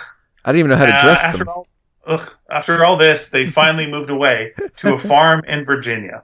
Huh. Yeah, Dave could barely dress his daughters when they were children. It's true. First, cut off their heads. No! The neighbors who took their place had 3 kids that grew into the neighborhood drug dealers over time. Oh, boy. We had a nice neighborhood, too. It wasn't the kind of place where this kind of thing happened. Everyone knew what they were doing. Cars would pull up, and the neighbors would lean way in for the drug deal, and the cars would slowly drive off without their lights on. It was obvious. Then one day, some chickens and mice showed up to buy some drugs, and they all died. Why? Because it was crack, and you don't do it once. Not even once. One night... That chicken was so horrified to see its brain on drugs. My baby! Ooh. The one night, I hear all this noise from next door, and helicopters with searchlights. Kids and cops were running all over the place, through our yard and down the streets. It was a drug bust, a huge one. After that, everything kind of got better. I think they sent the kids off to some sort of juvenile reform school. Oh, man. Oh, boy. We had kids who were low-level drug dealers across from us when the girls were younger. And yeah, that was the same problem. It wasn't so much the problem that they were dealing some weed, but it was just the fact that it was just this constant stream of cars coming in and out of our cul-de-sac. And we lived in a cul-de-sac, so there wasn't a lot of traffic. And of course, me being a naive idiot, I didn't really clue into this for a long time. I remember one time one of these people came in and they got stuck. And so I went out to give this person a push, and one of the drug dealing kids comes up and he's like, no, this is like, don't bother helping this guy, I'll do it. Like, he's just like, don't involve yourself with these creeps. That seemed to be his attitude. My attitude was, why are they in the cul-de-sac then? But anyway. Yeah, we had the drug dealers behind our house when I was a kid, and there's always something going on. And skunky. Yeah, my brothers dealt that stuff too, and it was very smelly. As for being a force for good, you guys know what a huge Star Wars fan I am. So you probably also know I joined the Rebel Alliance faster than a Tatooine farm boy could kill a womp rat in Beggar's Canyon. What's Beggar's Canyon? Is that a place on Tatooine? Yeah. Oh. Yeah, that's where, Luke brags about that. Like that he used to kill womp rats, and then the guy turns to him and just goes, what the fuck's wrong with you? Are you killing womp rats with lasers? You don't even know how to dress them. What the hell is wrong with you? Yeah. And he goes, I'm lonely. There's only one woman on this planet, and she's my aunt. One day I'm going to go to space, and I'm going to meet a pretty girl, and that's going to be great. I'm not going to be related to her at all. And then, come on. Didn't see that coming. Oh, you got to be celibate. What the fuck? Shoot more womp rats. If that all worked out nicely, then maybe I'd join the Jedi Order. I seem to have handled this self-isolation thing very well. Why not take it one step further and become a Jedi Knight in exile? Why not? That is what Obi-Wan did, and it all worked out great for him. Yeah. He aged terribly. He turned from Ewan McGregor to Alec Guinness real fast. In 15 years. Yeah. Just want to point out that the Jedi Order is a force for evil. There is we could debate that. There's no debate. We've all seen the prequels. I actually discount the prequels, so maybe I shouldn't say that.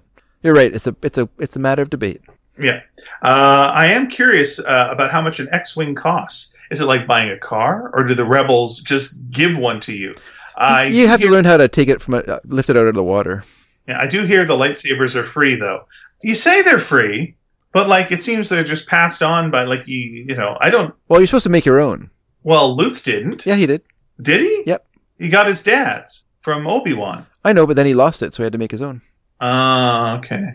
Was it the same color when he made the new one? I don't know. Uh-huh. There we go. I am no nerd, sir. You know who would know that? Edward would know that. Yeah, Ed, tell us. That's a question for this week.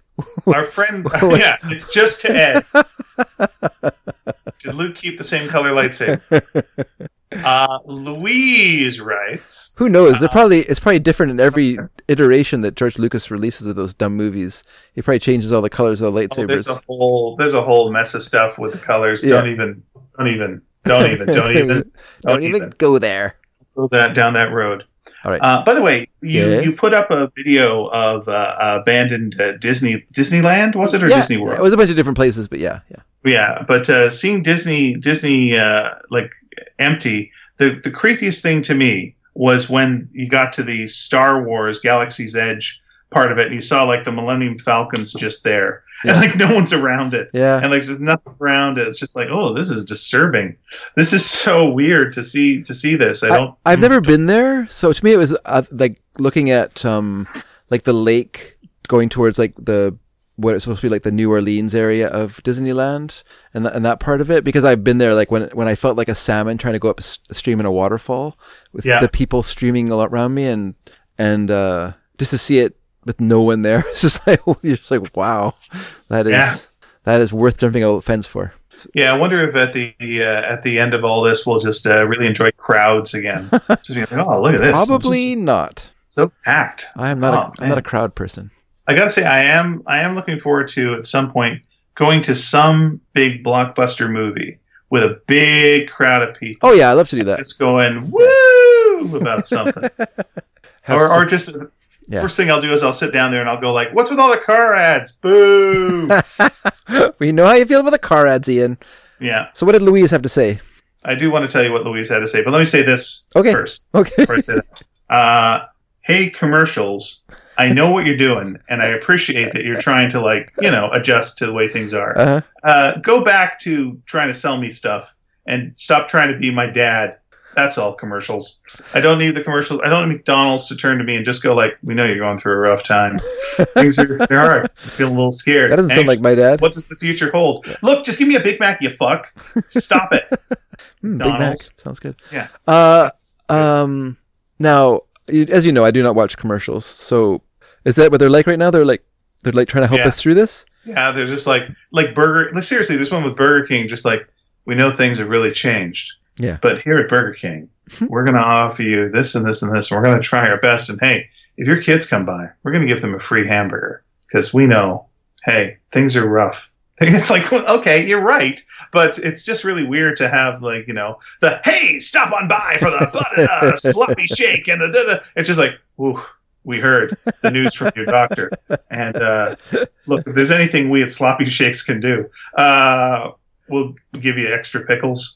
And just come on down to Sloppy Shakes. We won't touch you in any way. We'll just give you your food from a distance and won't make eye contact. Well, that sounds... I mean... This is the Sloppy Shake guarantee. I like that they're trying to react to what's happening. I mean... Well, yeah, every commercial all of a sudden became stupid. Like every commercial was like people going out and having a good time or being in a crowd. And it was like, well, that's not that. That's not that. That's not that. Hey, and like no one's got money now. And it's like, okay, so what do you do? So it's all really sympathetic. Yeah. To the point where, when you finally do get like commercials for a charity, you're like, thank you. This is like just sincere. It's like, this is fine. But, you're just like, hey, Sleep Country, it's okay. I'm good. Okay. Okay. Go ahead. Mm-hmm. Sleep. All right. Fine. Mm-hmm. All right. Eve was totally broke. No. Eve was totally broke, and then she got her pension payout from Safeway.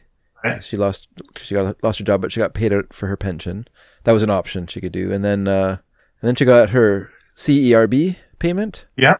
So she's like throwing money around. She's making it rain. Just from 0 to 60, just like that. Yeah, yeah, it does. Here's she has nothing to spend it on, or she can't go anywhere. But that is true. This was actually a nice thing. And Louise, we will get to you. I promise you. I swear to goodness.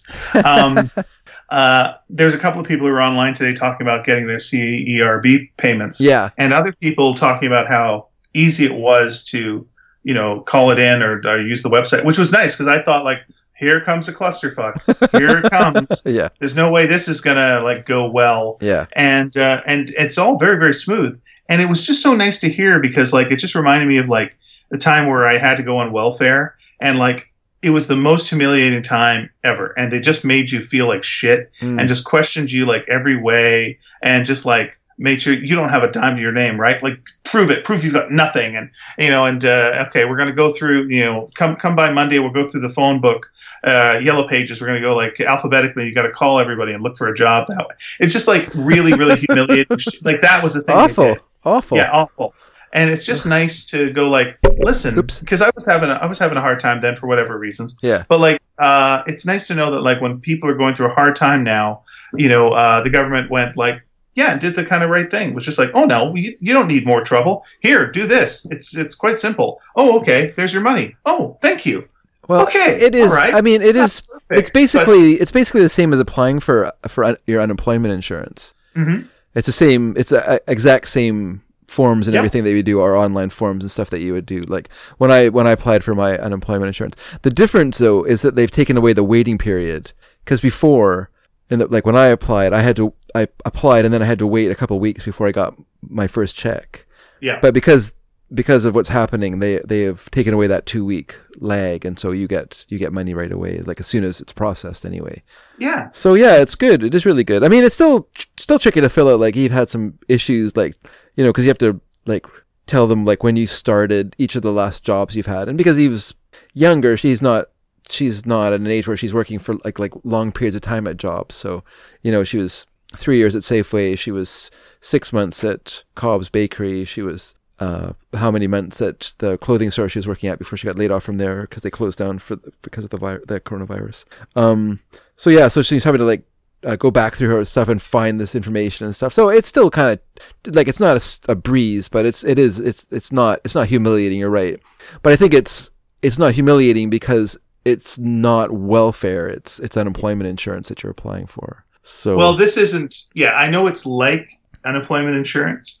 But like in this case, it's like it's unemployment insurance plus basically. It's like but you couldn't get it if you weren't working though. You couldn't get CIB. Yeah, but it's like there's people I know who are stand-up comedians, right? Yeah. And if they tried to apply for unemployment insurance, they wouldn't get it. They just would not get it at all. Yeah. So for them, they watched immediately like months worth of work just go bye, and it's like all your income is gone, which is very similar to what I went through with my wife. Both of us just went like, well, bye, months of income are gone. They're just done. Bye, see ya. And so they immediately panic, as they do, going like, well, I'm screwed. Yeah. And it's just nice for them to have the government go, okay, no, wait a minute. All right, we got you. We got you for a couple months here. We got you for a couple months. We'll figure stuff out. And that's great. And we're gonna get you, and we're gonna get you fast. We're gonna get the money to you fast because you need it now. So here you go. And it's just wow. Thank you for treating people like people. Like it just feels just treating people with dignity and respect, and it just feels this is part of Canada that I like. Good for that working. And when something works, you got to go like, all right. Be happy about that. I'm curious how we're going to have to pay it. How we're going to pay it back. Yep. They're going to raise taxes, or what's going to happen after all this? I don't know.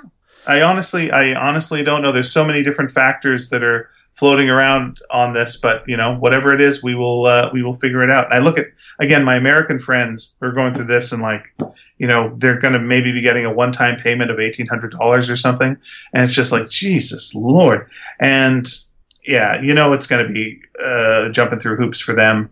And I just want to, if I could give them a hug, I could, but I can't because it's virus. So I'm giving you all a virtual hug, and I'm sorry you're going through all this. Let's talk to our friend Louise, who writes us and says, there used to be a rental house next door to us which had a revolving door of colorful tenants, like the pagans who threw loud parties with underage drinkers and hung animal bones all around their backyard fence. Oh, and very pagan. And the Latino folk dancers who danced with hobnailed boots in a makeshift dance studio they installed in the garage. Huh. One of the better... Pardon me, I got hiccups. Hobnailed One of the better, boots. I got hiccups. Thanks, Trudeau. one of the better tenants was the tattooed biker, who we later found out had turned the house into a grow-op. Of course they had. Of course they had. Now we know why he was quiet. That's right. At least he was quiet. After the police raided the house and removed all the pot plants, my mom diplomatically told him, "I'm sorry for your situation," and said, "I narked you out." Don't say that. Yep. The force for good I'd belong to is the Sailor Soldiers, because I'd be into fighting evil by moonlight and winning love by daylight. I'd be the other one named Sailor Moon, because Louise's last name is Moon. Very nice, Louise. By the way, here's the time that if you're a bad guy and you got the Sailor Scouts, soldiers, I thought they were scouts, Sailor Soldiers, fighting you. Here's when you get them, is when they're doing the transforming and doing like a bunch of ballet moves. That's the time to get them. Now they're very vulnerable, and this is going to last for at least 30 seconds. So either run away now while they're doing that business, or this is where you aim for their knees and take them out. And there you go. That's my advice for beating the Sailor Soldiers. Nice. Very, very nice. So aren't they all women? Yes. Wow. And if you go with the anime version, two of them are in a relationship with each other. Nice. Which they had to work their way around when it was brought to North America. Oh, is that right? They're just friendly. Yeah, they're just friendly. And cut that scene, cut that scene, cut that scene, cut that scene. Yeah. That's so sad. You know why? Because it makes us like China.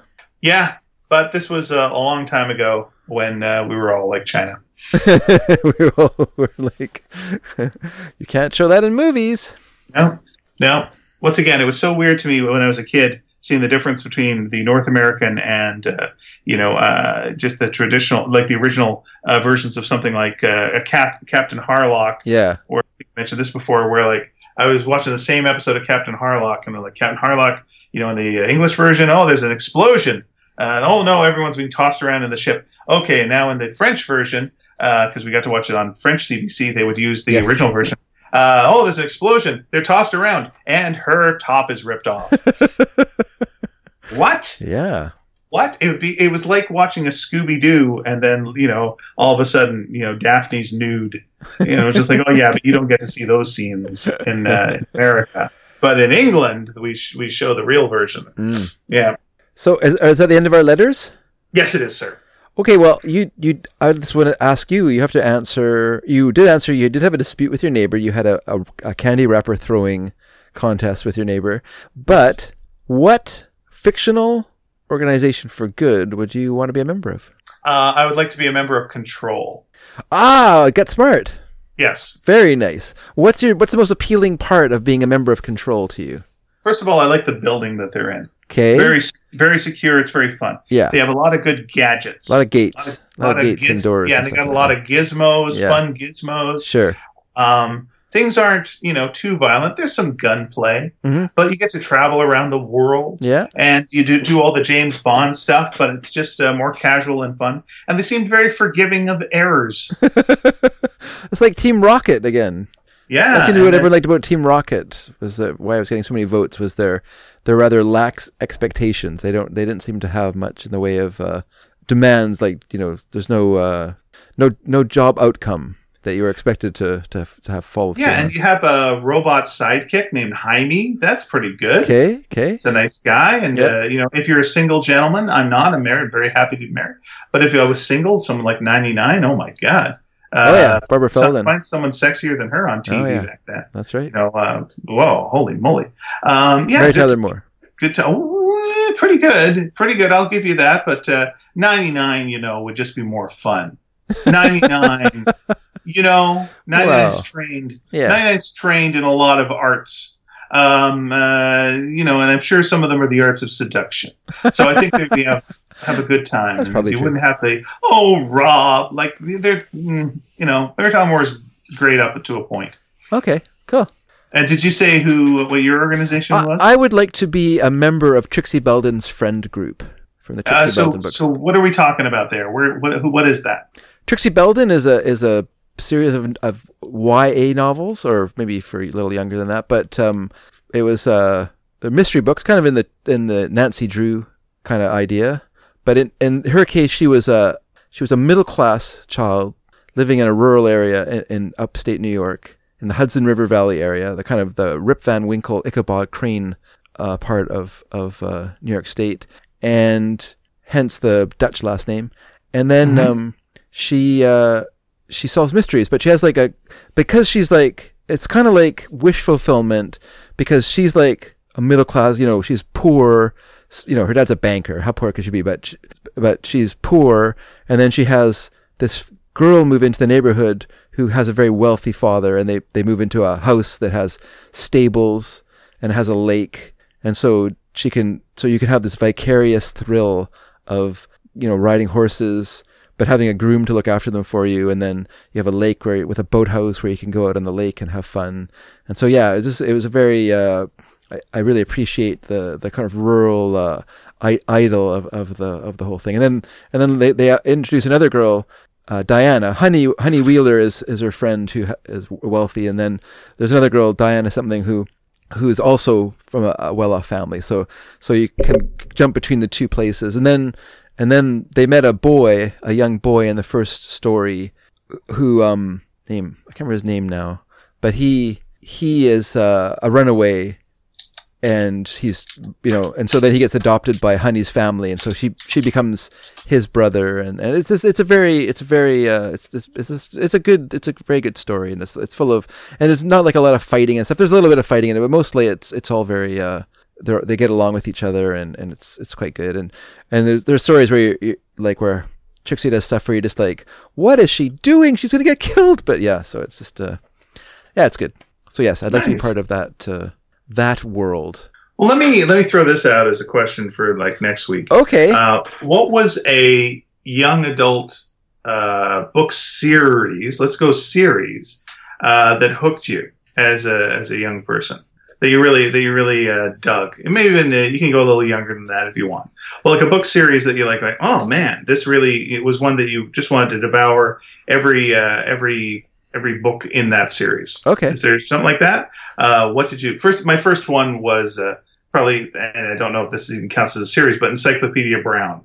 Okay. Read every one of the Encyclopedia Brown books, loved it. Then Great Brain was a big one. I was going to say Great Brain, but for me it was Danny Dunn series. Okay. Yeah, I used to read all those. For me it was Hardy Boys. I read the Hardy Boys, and I would read a book in a night. So I just get it. Cool. I'd just sit in bed and read it for 2.5 hours, and I'd be done. That's next what one, I would please. do too. Next one. I would read, and then in the morning I would have a headache and feel sick. They didn't sleep enough. No, I wouldn't stay. Like I wasn't allowed to stay up late, so I'd have to do it after dinner. And I would just sit down, lay in my bed, and just read. But yes, there were times where I read so much that I did feel like kind of cotton-headed, and you'd be like, ugh, that was maybe too much reading. Maybe I should get outside and get some fresh air. All right. So second, have you got something for a second? I don't. I was trying to rack my brain, but I'm not good at this. I need to watch your improv series. Let me ask this then. Going with the idea of the John Prine thing, what is something that everyone seems to know about that you don't know about, and maybe you got called out on once? Something like that. That's like, so everyone knows pop culture, like Dave with the Last Christmas. That's like something that you just aren't hip to at all, but everyone else seems to know so much about, and it's really common, and you're like, ugh, I don't want to I shouldn't mention that I don't know a thing about that. So something very pop culture-y that you know nothing at all about. Yeah, Last Christmas would be a good example of that, I think. Yeah. Yeah. I mean, I know who Wham were, I just didn't know. And this isn't necessarily like, what the latest song is on the chart. Yeah. What have you. But something that's been like around for a while that honestly you probably should know about, but you haven't. And this could be like a movie. This could be a movie that oh boy, I should have seen that movie, and you didn't see that movie, and everyone's seen that movie. And for me, that movie is Godfather 2. I have not seen Godfather 2. I know everything about it because I've seen all the parodies, but I have not seen Godfather 2. I saw Godfather 1, which is not called Godfather 1, but I saw Godfather on a plane once. Okay. And that's the only way I've seen Godfather, which makes people who love film just throw up their hands and go, "You!" Ugh! Well, I was doing it inside. I wasn't doing it. That was my inner voice throwing his hands up in the air. So there we go. Those are our two questions. Mm-hmm. And it's probably movies for me that there's movies that I've not seen that people that are like touchstones for people, and I'm just like, nope, didn't see them. And many movies that were like shot by Touchstone. Yes, that's right. Yes, produced by Touchstone. We're Touchstone Disney, but we can show one boob. The end. Can Hollywood Pictures then show two boobs? Is that how it I works? think so. Okay. Yeah, and then there was that movie Dumb and Dumber, and that had two boobs in it for sure. Those two guys, a couple of boobs. I've corrected it now, but I never saw Ferris Bueller's Day Off until last year. Oh, okay. So yeah, that was. Does that hold up? Were you rooting for the principal by the time that you watched? Well, Jeffrey Jones, I think his name is. He's not had a happy. The actor, yes. The actor is not, yes, but the character of the principal. Yeah, I kind of think that Ferris Bueller is. I can see how he's appealing if you're of a certain age. He's a righteous dude. He probably explains why my parents didn't like Bugs Bunny. Yeah. Whereas I thought Bugs Bunny was great. And they're probably like, ugh, could you imagine actually knowing someone who would act like that? I watched a bit of The Breakfast Club the other day, and just the ending. And I wanted to say at the end of it, just like, oh, I get it. So Judd Nelson, you see him walking alone through that field and puts the fist up. Oh, he was all the characters, huh? So they were all just manifestations in his mind. This was all the different aspects of him. Where they have that letter at the end. They say oh yeah, everyone's got a bit of this in them and that. Then they're all a nerd and a jock and a this and that. Oh, I see, because they're actually all Judd Nelson. They were just Judd Nelson the whole time. It was just one guy. If you look back, it was kind of a Fight Club thing. They were all the thing. And you just keep pushing that argument till someone goes, no, they weren't at all. That makes no sense. No, it was just him. But don't they say goodbye to each other? Yeah, but in his mind. Okay, all right. Because he's made peace with all the different aspects of his personality. That's fine. And then once again, I'll go hey, do you want to hear my theory on how Winston is a ghost in Ghostbusters? And they go we gotta go. It's all right, fine. See you later. So I guess the only thing that would make Breakfast Club even better is if he shot himself at the end. Oh yeah, probably does. Probably walks into traffic and just gets hit by a bus. I'm just thinking what the character does in Fight Club. Well, at the end of the movie, that's how he reunifies himself. Yeah. Ah, okay. And then blows up some buildings. He kills the character of. Interesting. Okay, we can get more into this. Hey, by the way, if you guys want to discuss this further, let me tell you how to do that. Go to sneakydragon.com and you'll find this episode and many other episodes. Underneath is a message board. That's where you can answer the questions of the week, or you can also just talk about whatever you want. Stuff like this nonsense. This is fine too. We'd love to hear from you. You can email us if you're so inclined. And our email address is sneakyd@sneakydragon.com, sneakyd@sneakydragon.com. If you're the kind of person who likes to tweet, well, then God bless you. Here's what we're doing. We're at @sneaky_dragon on Twitter, and we're also, we're on Tumblr. Everyone left because the porn left. We stayed. sneakydragon.tumblr.com. Come to look for the porn. It's not there, but we are. Actually, to tell the truth, the porn's made its way back a little bit. You got to really look for it. But while you're looking for it, come and say hi to us. I've never seen any on there. You never seen any porn on Tumblr? Yeah. Okay. I always doubt that that's a fact. Do you doubt that it was there in the past? Well, I mean, no, because porn is omnipresent. It was all over Tumblr. I don't know if it was all over it. It was all over Tumblr. Yes. I imagine it had a. I mean, it's all. You could say it's all over the internet as well, I guess. But yeah, but it was really all over Tumblr. Well, it's really all over the internet. No, but it was really. It wasn't. I was on Tumblr for a long time and I never saw any porn. Okay. Anyway, it's really all over Tumblr. Okay. So thank you so much for listening to our little show. I just want to say one thing before we go. Oh, please do, because I'm running out of spit. Go ahead. That's fine. You replenish your vital juices. Okay. And I'll just say that everyone remember our listener question show is coming up, episode 450. This is episode 436, so we are 14 shows away. So please, if you'd like, you can send in questions to us. Ian has told you how via our email address, sneakyd@sneakydragon.com is probably the best way to send us questions. Think up all the questions you want. Think as many as you can, because we're going to have a prize draw. We're going to give away a t-shirt, a mug, some stickers, some buttons, and you can have all that by by winning our prize draw. And the way to win it is to have your name drawn. And the more questions you ask, the more entries you have in that prize draw. So that's lots of fun. And in fact, this year, when you send in your questions, please send us your address and we'll mail you a bumper sticker for sending us questions, even if you don't win the grand prize. And also, if you want, you can send us audio questions. So we'll play your question on air and answer your question. I guess that's probably the simplest way to do it. I was going to say video questions, but we don't do video, so it'd just be an audio question anyway. So there you go. Audio questions or written questions. That sounds fun. So please participate. Your participation makes it great. Ian? And we hope that by that point we'll actually be able to see each other in person again. We will see what the future holds. Yes, we will see. That will happen no matter what happens. We will see what the future holds. But yes, let's, I guess we can say goodbye. All right. We shall. All right, everybody out there, stay healthy. Don't be dumb this weekend. Don't screw it up this weekend. Yes. And don't screw it up in the future. Yeah. I know we're all in this together, and we're gonna get through it. And we're thinking about you. And thank you for listening to us while you're doing what you're doing. Yes, everyone. Happy Easter. Happy Passover. And we're gonna have a real practical Easter egg hunt this weekend. So we'll see you next week. All right. Take care. Bye.